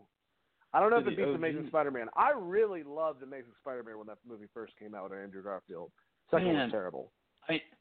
I know you did. It's so difficult for me because I watched it the other day actually, the first one, and I don't know, man, it was kind of hard to watch for me. But the second one, the plot is terrible, but I love the costume. I love the costume in the second one. Best costume by far to me, and I love Garfield. He was incredible as Spider-Man in the second one, and that was it. The rest of the movie sucked. But as far as Spider-Man, the Amazing Spider-Man 2 is my favorite. I will give Amazing Spider-Man 2 the relationship between Gwen and Peter and her death. Yep. I think they did a good job with it. Dude, that's about it. They made Electro fucking Riddler from Batman Forever. It's like he was the same goddamn character. Yep. But that death was one of the best deaths in superhero history, I feel like. It was incredible. Yeah, I agree, man. It just sucks that it has to be a part of that franchise. But yeah, we're talking about the Tom Holland Spider-Man movies. We're talking about Far From Home. Spoiler heavy. Give me like an overall on what you thought about the movie and maybe a score. If you gotta do 1 to 5 or 1 to 10, whatever the fuck. Where does it rank for you? If I do 1 through 5, I'd definitely say Spider-Verse, and then this movie. Well, for sure. And then number 3 would be, like we talked about, how movies don't age well. I'd probably say Far From Home. Homecoming for 3. And then I'd probably put Spider-Man 2 and Spider-Man 3. No, I'm sorry, Spider-Man 1. That's another good one, man. Classic for sure. It's the Uncle Ben that made the first. Batman 1989 is always going to have a special place in my heart. It's always going to be in my top 5 out of Batman films, and I know that movie probably hasn't aged well. I haven't even watched it in forever. Wait, which one? The original? Batman 89, yeah, with Jack Nicholson as the Joker. Oh, yeah. Keaton. Oh, I showed it to Connor a couple months or maybe a year ago, and it's bad, but it's still so good. I'm sure the second one's even worse. I'm pretty sure Batman kills someone brutally within the first 30 seconds with his car. We haven't watched that one. I mean, it's hard to go to the next one knowing how bad it's going to be. It's probably better to just keep that in your memory bank.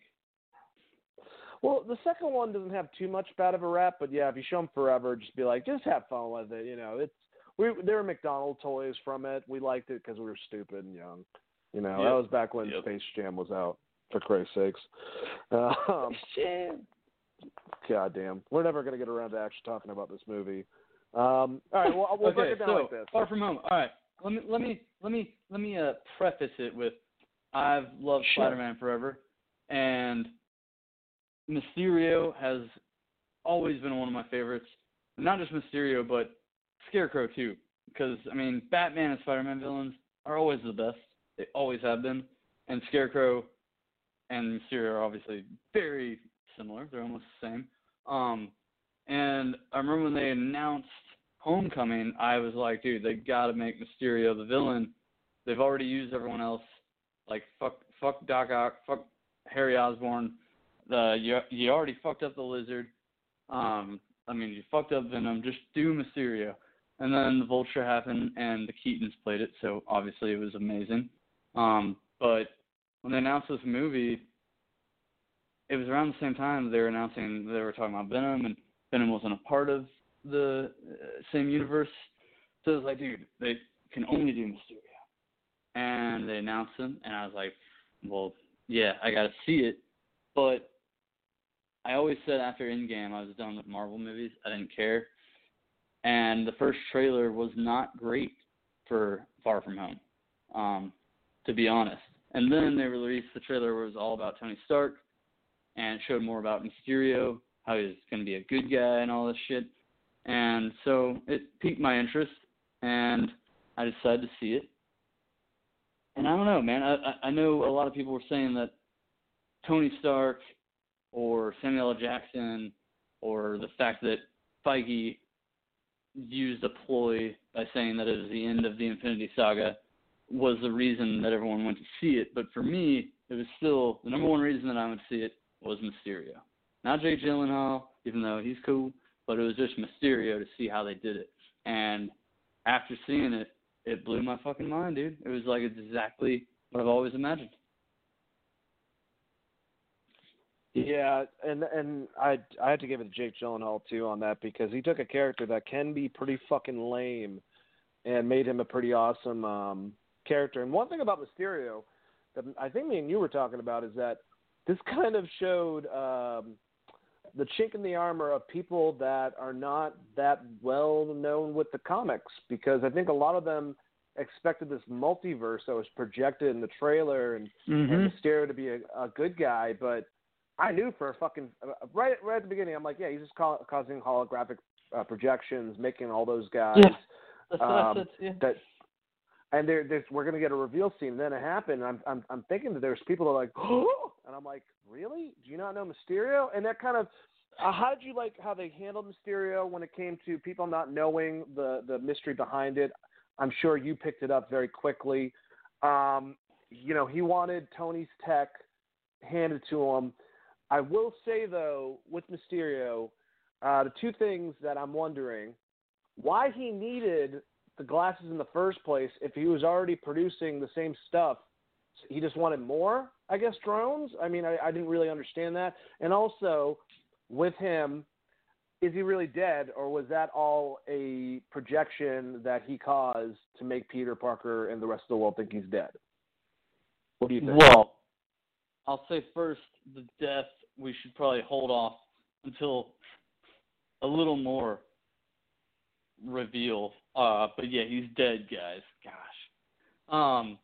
No, but I don't believe he's dead. Anyway, back to your first thing. Yeah, it was weird to me that, like, they kept talking about how with all these drones he could do so much more. Like, he could destroy a whole city. But in the first fight, they destroyed, like, a lot of that city. And not only was it just a projection, but that water somehow was, like, literally blowing Peter Parker against a bridge. Like, he already had something, but it doesn't really talk about what. It's like, I think he's using drones. Like, so he's not using that many drones? Just, like, one or two? Because it seems like he's using a lot. And not only that, you don't think anyone I really like the movie, but I'm going to criticize what I want to criticize from it. You're telling me that one of the main guys underneath Tony Stark, that was one of his main developmental guys, no one fucking Google referenced his name to see if he really was a superhero? Right. You know what I'm saying? Like, that seems to me to be. And do you understand also the complaint that kind of revolves around that the Vulture, Mysterio, it seems like they all have a relationship with Tony Stark, and one of the biggest criticisms, and I kind of agree with, is that they're kind of placing Spider-Man of being Iron Man Jr., and I think that he needs to, at least in the next film, really disassociate himself from the Iron Man stuff. Let him become himself. Mm-hmm. Would you agree with that? Mm-hmm. Oh, dude, definitely. 100%. And the main reason that backs that opinion is that he's not Spider-Man without the fucking suit that Tony Stark gave him, which still pisses me off. Like, it's cool that he was building this suit with Happy and stuff, but it's like, dude, you're still not Spider-Man is just a cheesy latex suit with superpowers.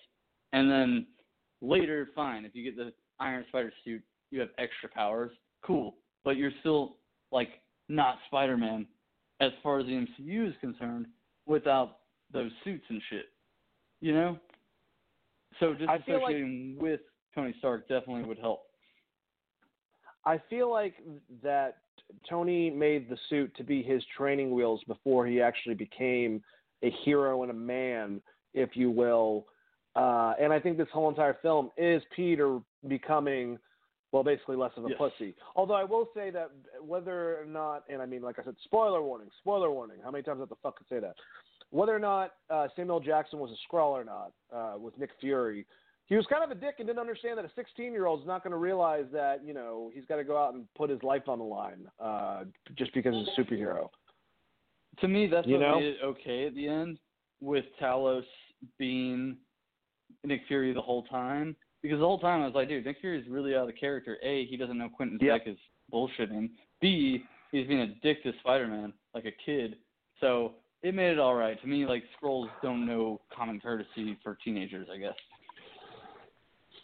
I think Tom Holland has made himself the best Spider-Man all around. Peter Parker, Spider-Man. I think that he now, especially because of this film, he's shown that I think that he has a very great acting career ahead of him past Spider-Man films, but he cemented himself, at least to me, as being the Spider-Man over Tobey and over Andrew. Same thing with you? Yeah, I mean, well, he's growing into Spider-Man.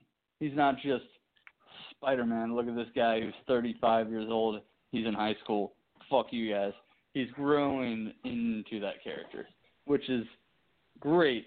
I don't know how long it'll last, but no, I mean, it was such a good movie because it built on his character even more than Homecoming. Homecoming didn't build on his character much. It just kind of threw all this shit at him, and he was like, oh man, my girlfriend, blah blah blah. But yeah, I think that they did that really well. Again, was having that teen angst feel to the movie. Not necessarily an 80s thing, but like coming of age story of him, still having that in there with the kids and the relationship with him and MJ, but still he's got to balance that, and it really takes you back to the comic books, and I think that's what it's supposed to do of, fuck, I'm a kid, I want to go and try to ask this girl on a date that I like and, go try to make third period and not be late for it, but I also have to go save the world as well, like that. Like Ultimate Spider-Man from Brian Michael Bendis was the best example for that writing, I think. Wait, which? Oh, yeah. So for me, I think it's perfect too because it is all original Spider-Man shit. Like I liked the 30-year-old Spider-Man growing up, as he already works at Daily Bugle. He's done with college, all that. But this is perfect for the MCU because now that they've learned that superheroes, in order to be interesting, have to have real life friendships and relationships that are at stake by being a superhero, then every superhero is kind of the same. So adding that teenage angst, like, dude, I don't have time for this. Like, I'm trying to just grow up, is a great dynamic for the MCU specifically. Yeah, it really is. And what they set up, and we'll go into those endings soon as we kind of wrap this up. But another person, Jacob Bathalon as Ned Leeds, man, still fucking hilarious. Ned's getting a little bit older. I think that we might want to make the cast in the next movie go outside of high school, possibly. Like maybe get towards college. Yeah. Since it's not obvious that all of them are fucking, not 16, but dude, he looked like he was wearing a lot of makeup. Probably, man. I thought it was cute though with him and that girl, how they get together on the plane and they're done by the end of it. I thought that was kind of a funny little joke. Just cute shit like that. I love how awkward him and MJ was. You didn't get to really get to like Zendaya in the last movie. She kind of was just that girl that thought she was too cool. And now, in this movie, she's got layers. Her acting was really well, and I thought they were cute. I usually hate relationships. There's only a couple that have ever worked for me, and that's Christian Bale and Anne Hathaway, Andrew Garfield and Emma Stone, and Tony Stark and Pepper Potts. I can't remember her name. Damn it, this is gonna piss me off. Gwyneth Paltrow. But I think they nailed that chemistry. Now, apparently, John, you're supposed to date the girl if you're playing Spider-Man because Kirsten Dunst and Toby hooked up, and we also obviously know of Emma Stone and Andrew Garfield. But I love their relationship, and I love that she figured out. And it's such a kid thing. Like in the comic books, like Spider-Man would never be that dumb. But in this, it's like Spider-Man's, he just gives it away because he likes her and she's right, and he can't fucking lie to her because he doesn't know how to. Like he's like, no, I'm not Spider-Man. Like I thought that was a really fun scene. Dude, definitely, because in all the previous ones, it's like they made him too wise beyond his years already. Like you can't just hear one line from your uncle about responsibility and know, that like. Okay, I can't tell my girlfriend who I tell everything to. Like, dude, come on. But, they did a great job of the reveal. I still hate how the MCU has a tendency of not having any secret identities. I'm like, Spider-Man was the one sacred one that shouldn't have been told to any of the Avengers. Yeah, and now, especially, he's not. But one thing that I loved, now that you're talking about MJ or whatever her real name, I don't know what her name is. Michelle. Really. Mary, oh God, yeah, but dumb. But anyway, the thing that I liked about this movie that they corrected, I feel like, from Homecoming is all the political correctness and just political talk at all. Like, they cut it out. Like, instead of her talking about politics and shit and just PC stuff that is unnecessary for a fun movie, she just liked the dark history of stuff, not necessarily PC shit, Like, I liked that they turned it very quickly, and she was, like, just interested in dark history that was about murder and stuff, and that's it. And then they even made a joke of her saying, and that gives me value, or whatever. That was a good joke, because it was almost like the writers saying, because she said just kidding afterwards. So it's almost like the writer's saying, yeah, we're not going to put that crap in this movie. It's just a fun movie. Yeah, and that's what it really should be. That's the reason why I stopped watching Supergirl after a while. Is like, I don't want to fucking watch CNN or Fox while I'm watching a goddamn superhero show. Can you guys start trying to pump up fucking political themes? Yeah, I totally get that. Both the teachers were hilarious.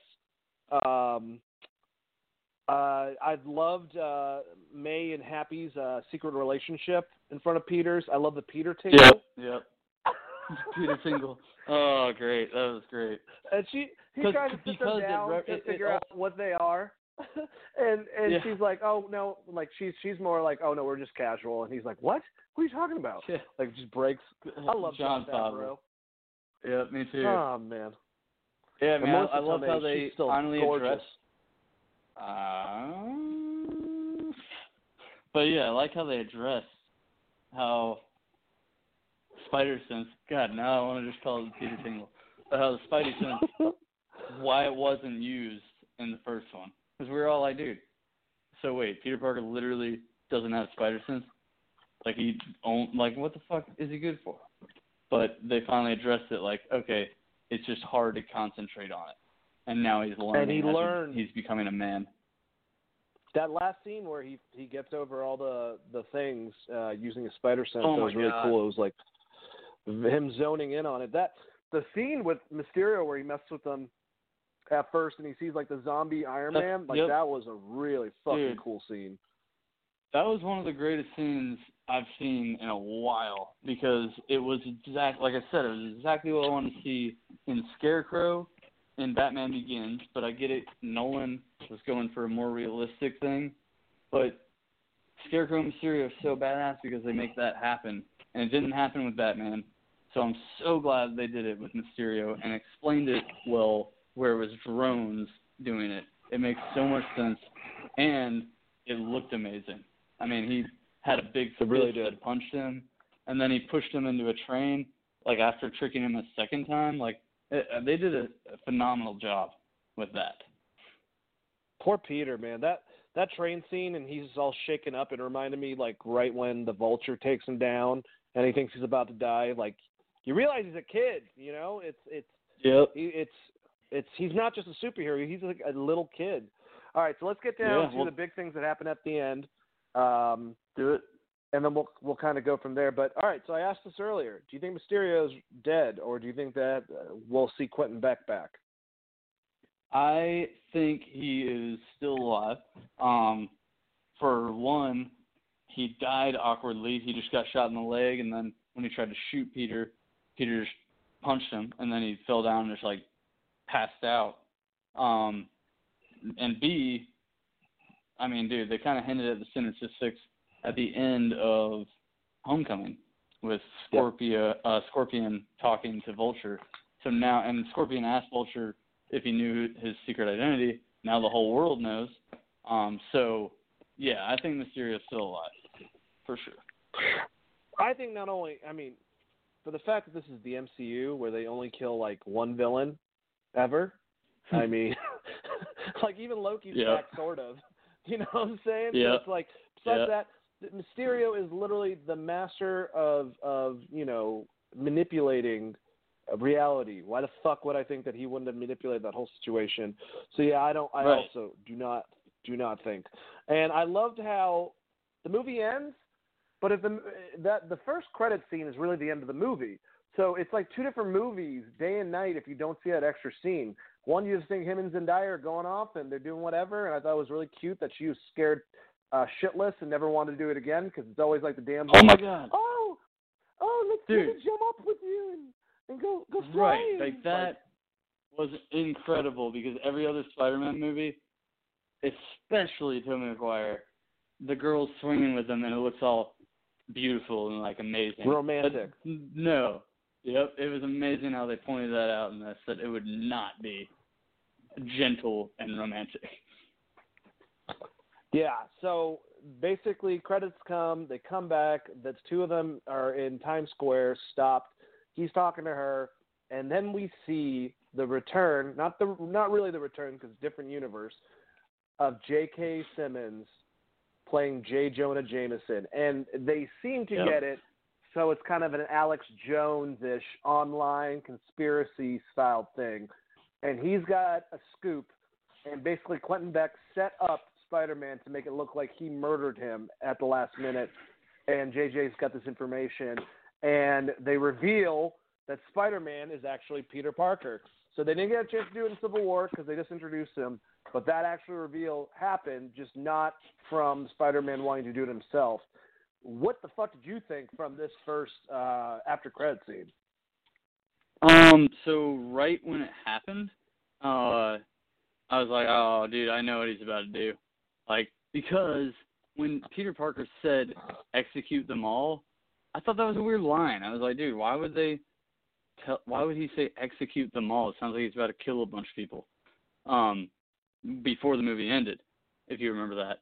And then when that came up, I was like, dude, Mysterio, hell yeah, dude, I'm so glad they gave Mysterio a more significant role in this. And then JJ popped up, and it was crazy, dude. I almost didn't believe it. Did your theater freak out? Yeah. I freaked out, but I almost didn't believe it. Like I said, I was like, dude, this is a joke. Like, is this a State Farm commercial? Or what is it, Farmers? Whatever he does. We are a Farmers commercial. Bum, ba-dum, bum, bum, bum, bum. But yeah, dude, it was amazing. Because we've been talking about that for years. I wish they gave him hair, but it's okay. But yeah, the Alex Jones concept definitely looks like Alex Jones. And that it was dailybugle.net, not just Daily Bugle. And yeah, it was awesome. When they announced his name, though, I was like, why? What's going to happen now? Like, they cannot make another movie before Spider-Man 3 because everyone would know about this. It'd be such a huge deal. I agree. I'm a little concerned about where they're going with it. Well, how about the second ending of setting up the MCU for the next direction? I think we're going, Kevin Feige already said this, but we're going more into space. It would make a lot of sense that Nick Fury, being as paranoid as he is, John, would actually start developing SWORD, which is the space equivalent of S.H.I.E.L.D.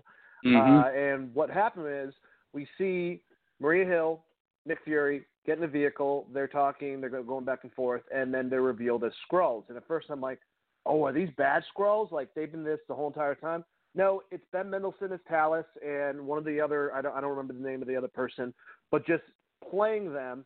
And then Ben Mendelsohn's Skrull contacts Nick Fury and lets him know, "Hey, we got this shit dealing with." Nick Fury's on a beach, or so we think. He's in a projection room, and he presses a button, and he's in this huge space station. You know, there's a lot of heroes, including Captain Marvel and Thor, that were like, "Oh, they're not here, they're not here." There's excuses for them. With Talos playing Nick Fury, I'm assuming whatever space mission they're getting ready for, it's involving that. Where do you think this is going, and what do you think about this after credit scene? Much better than Ant playing the drums, huh?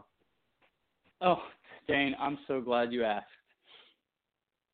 Yes.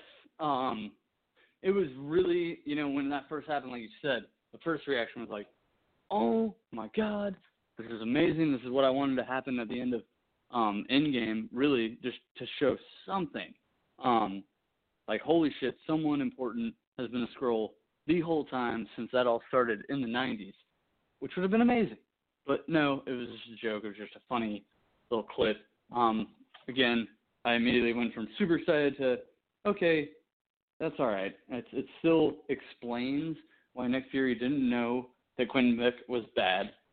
Explains why Nick Fury was he was out of character the whole movie. So it was all right to me. I was like, okay, fine. And then when I saw Nick Fury at the beach, and then it was just a projector on a Skrull ship, I liked it even more because to me it wasn't significant as far as any plots or future plots. It was more significant to showing Nick Fury has been taking a break. He got back from the AKA blip, and now starts the new saga. To me, it was more metaphorical than anything else. It's like, all right, Nick Fury's back on his feet. Now we're getting started with the next saga, the next series of Avengers. Space Avengers. I think there is actually a Space Avengers. But yeah, great fucking movie. Do you have any last thoughts or statements about the movie itself before we move on? No, it was just really good. The perfect amount of comedy, the perfect amount of action. Spider-Man became Spider-Man. And I will say that I like what you said about Tony Stark being too connected to him, because they need to be done with that connection. Everyone's too hooked on Tony Stark, like he's dead. People listening, Tony Stark's dead. Leave it alone. Get over it. There's no theories of him coming back. Yeah, stop being a bitch. Don't make a petition. Spider-Man's not the new Tony Stark. Like, Spider-Man's Spider-Man, and that's it. Yep, I agree. I did love that scene, though, where Happy was watching him make his suit and smiling, thinking back. But yeah, I'm done with all that shit too. Yeah, dude, it was a great tribute, but we're done now.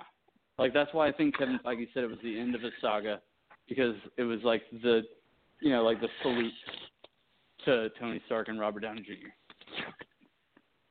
All right, so now the question is, what do we do in the future? We're probably not going to get Spider-Man. There's not at least one listed anytime soon, John. But, obviously that's going to be one of the big things coming up is the third Spider-Man movie, especially what they set up.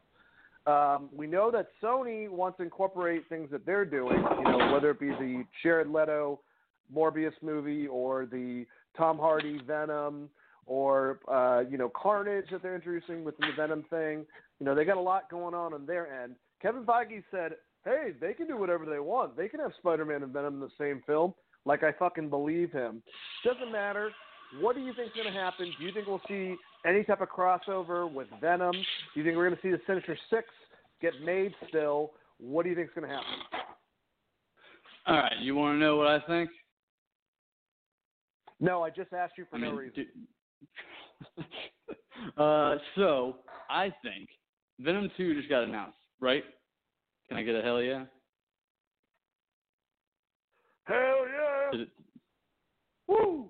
So, Venom 2 just got announced. I think that if they were fucking smart, which a lot of times they're not, but if they were, they would put Tom Holland in the Venom 2 movie, and it'd be about the symbiote going to Spider-Man because he's powerful, because everyone knows who Spider-Man is now, and the symbiote would be like, yo, Peter Parker, I need that. Sorry, Eddie, you're a fucking pussy, and you mumble too much.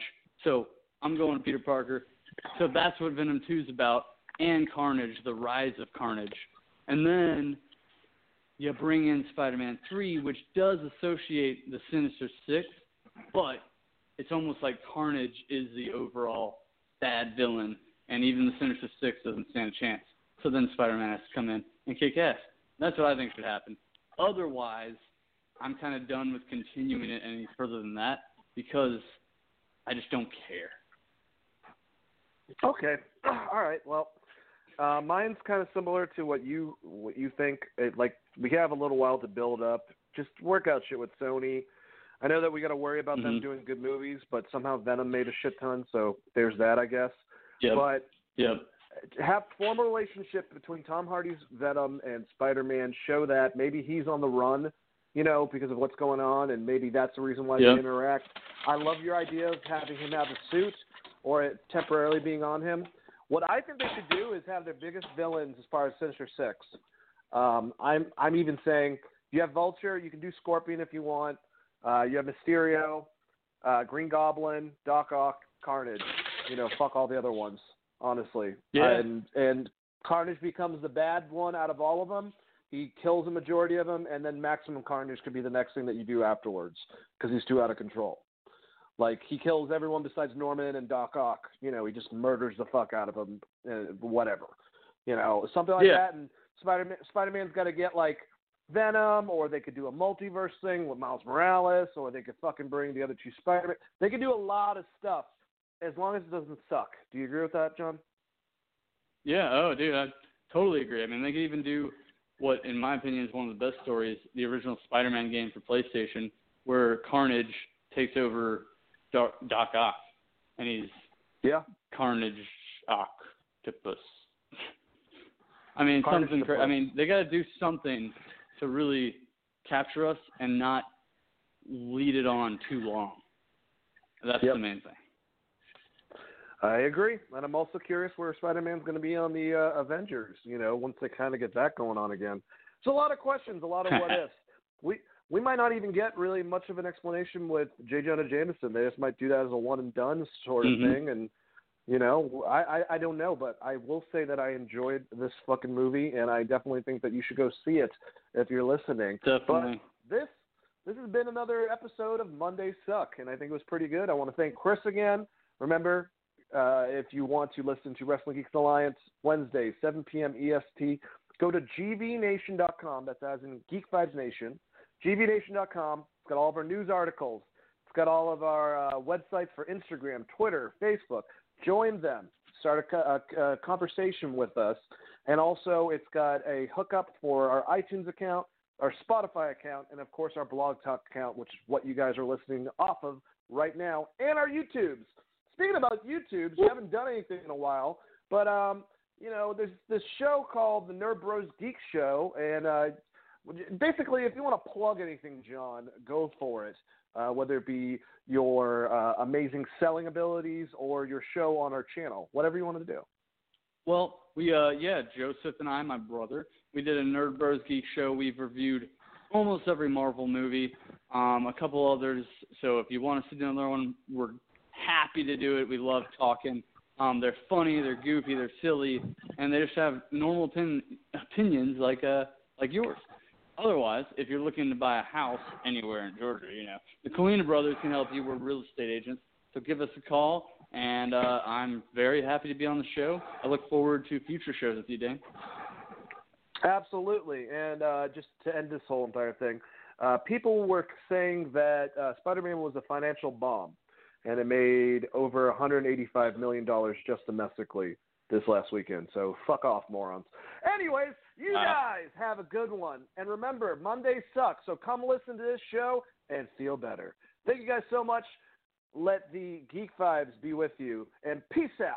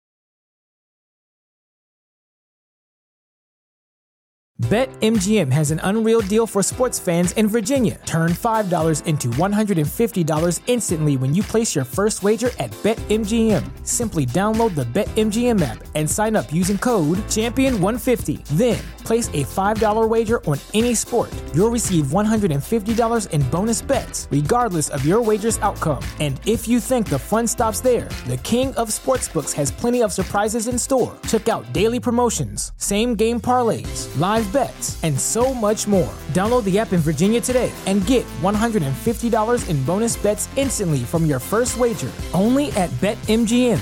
BetMGM and GameSense remind you to play responsibly. See BetMGM.com for terms. 21 plus only. Virginia only. New customer offer. Subject to eligibility requirements. Rewards are non-withdrawable bonus bets that expire in 7 days. Please gamble responsibly. Gambling problem? Call 1-800-GAMBLER. Promotional offer not available in Washington, D.C.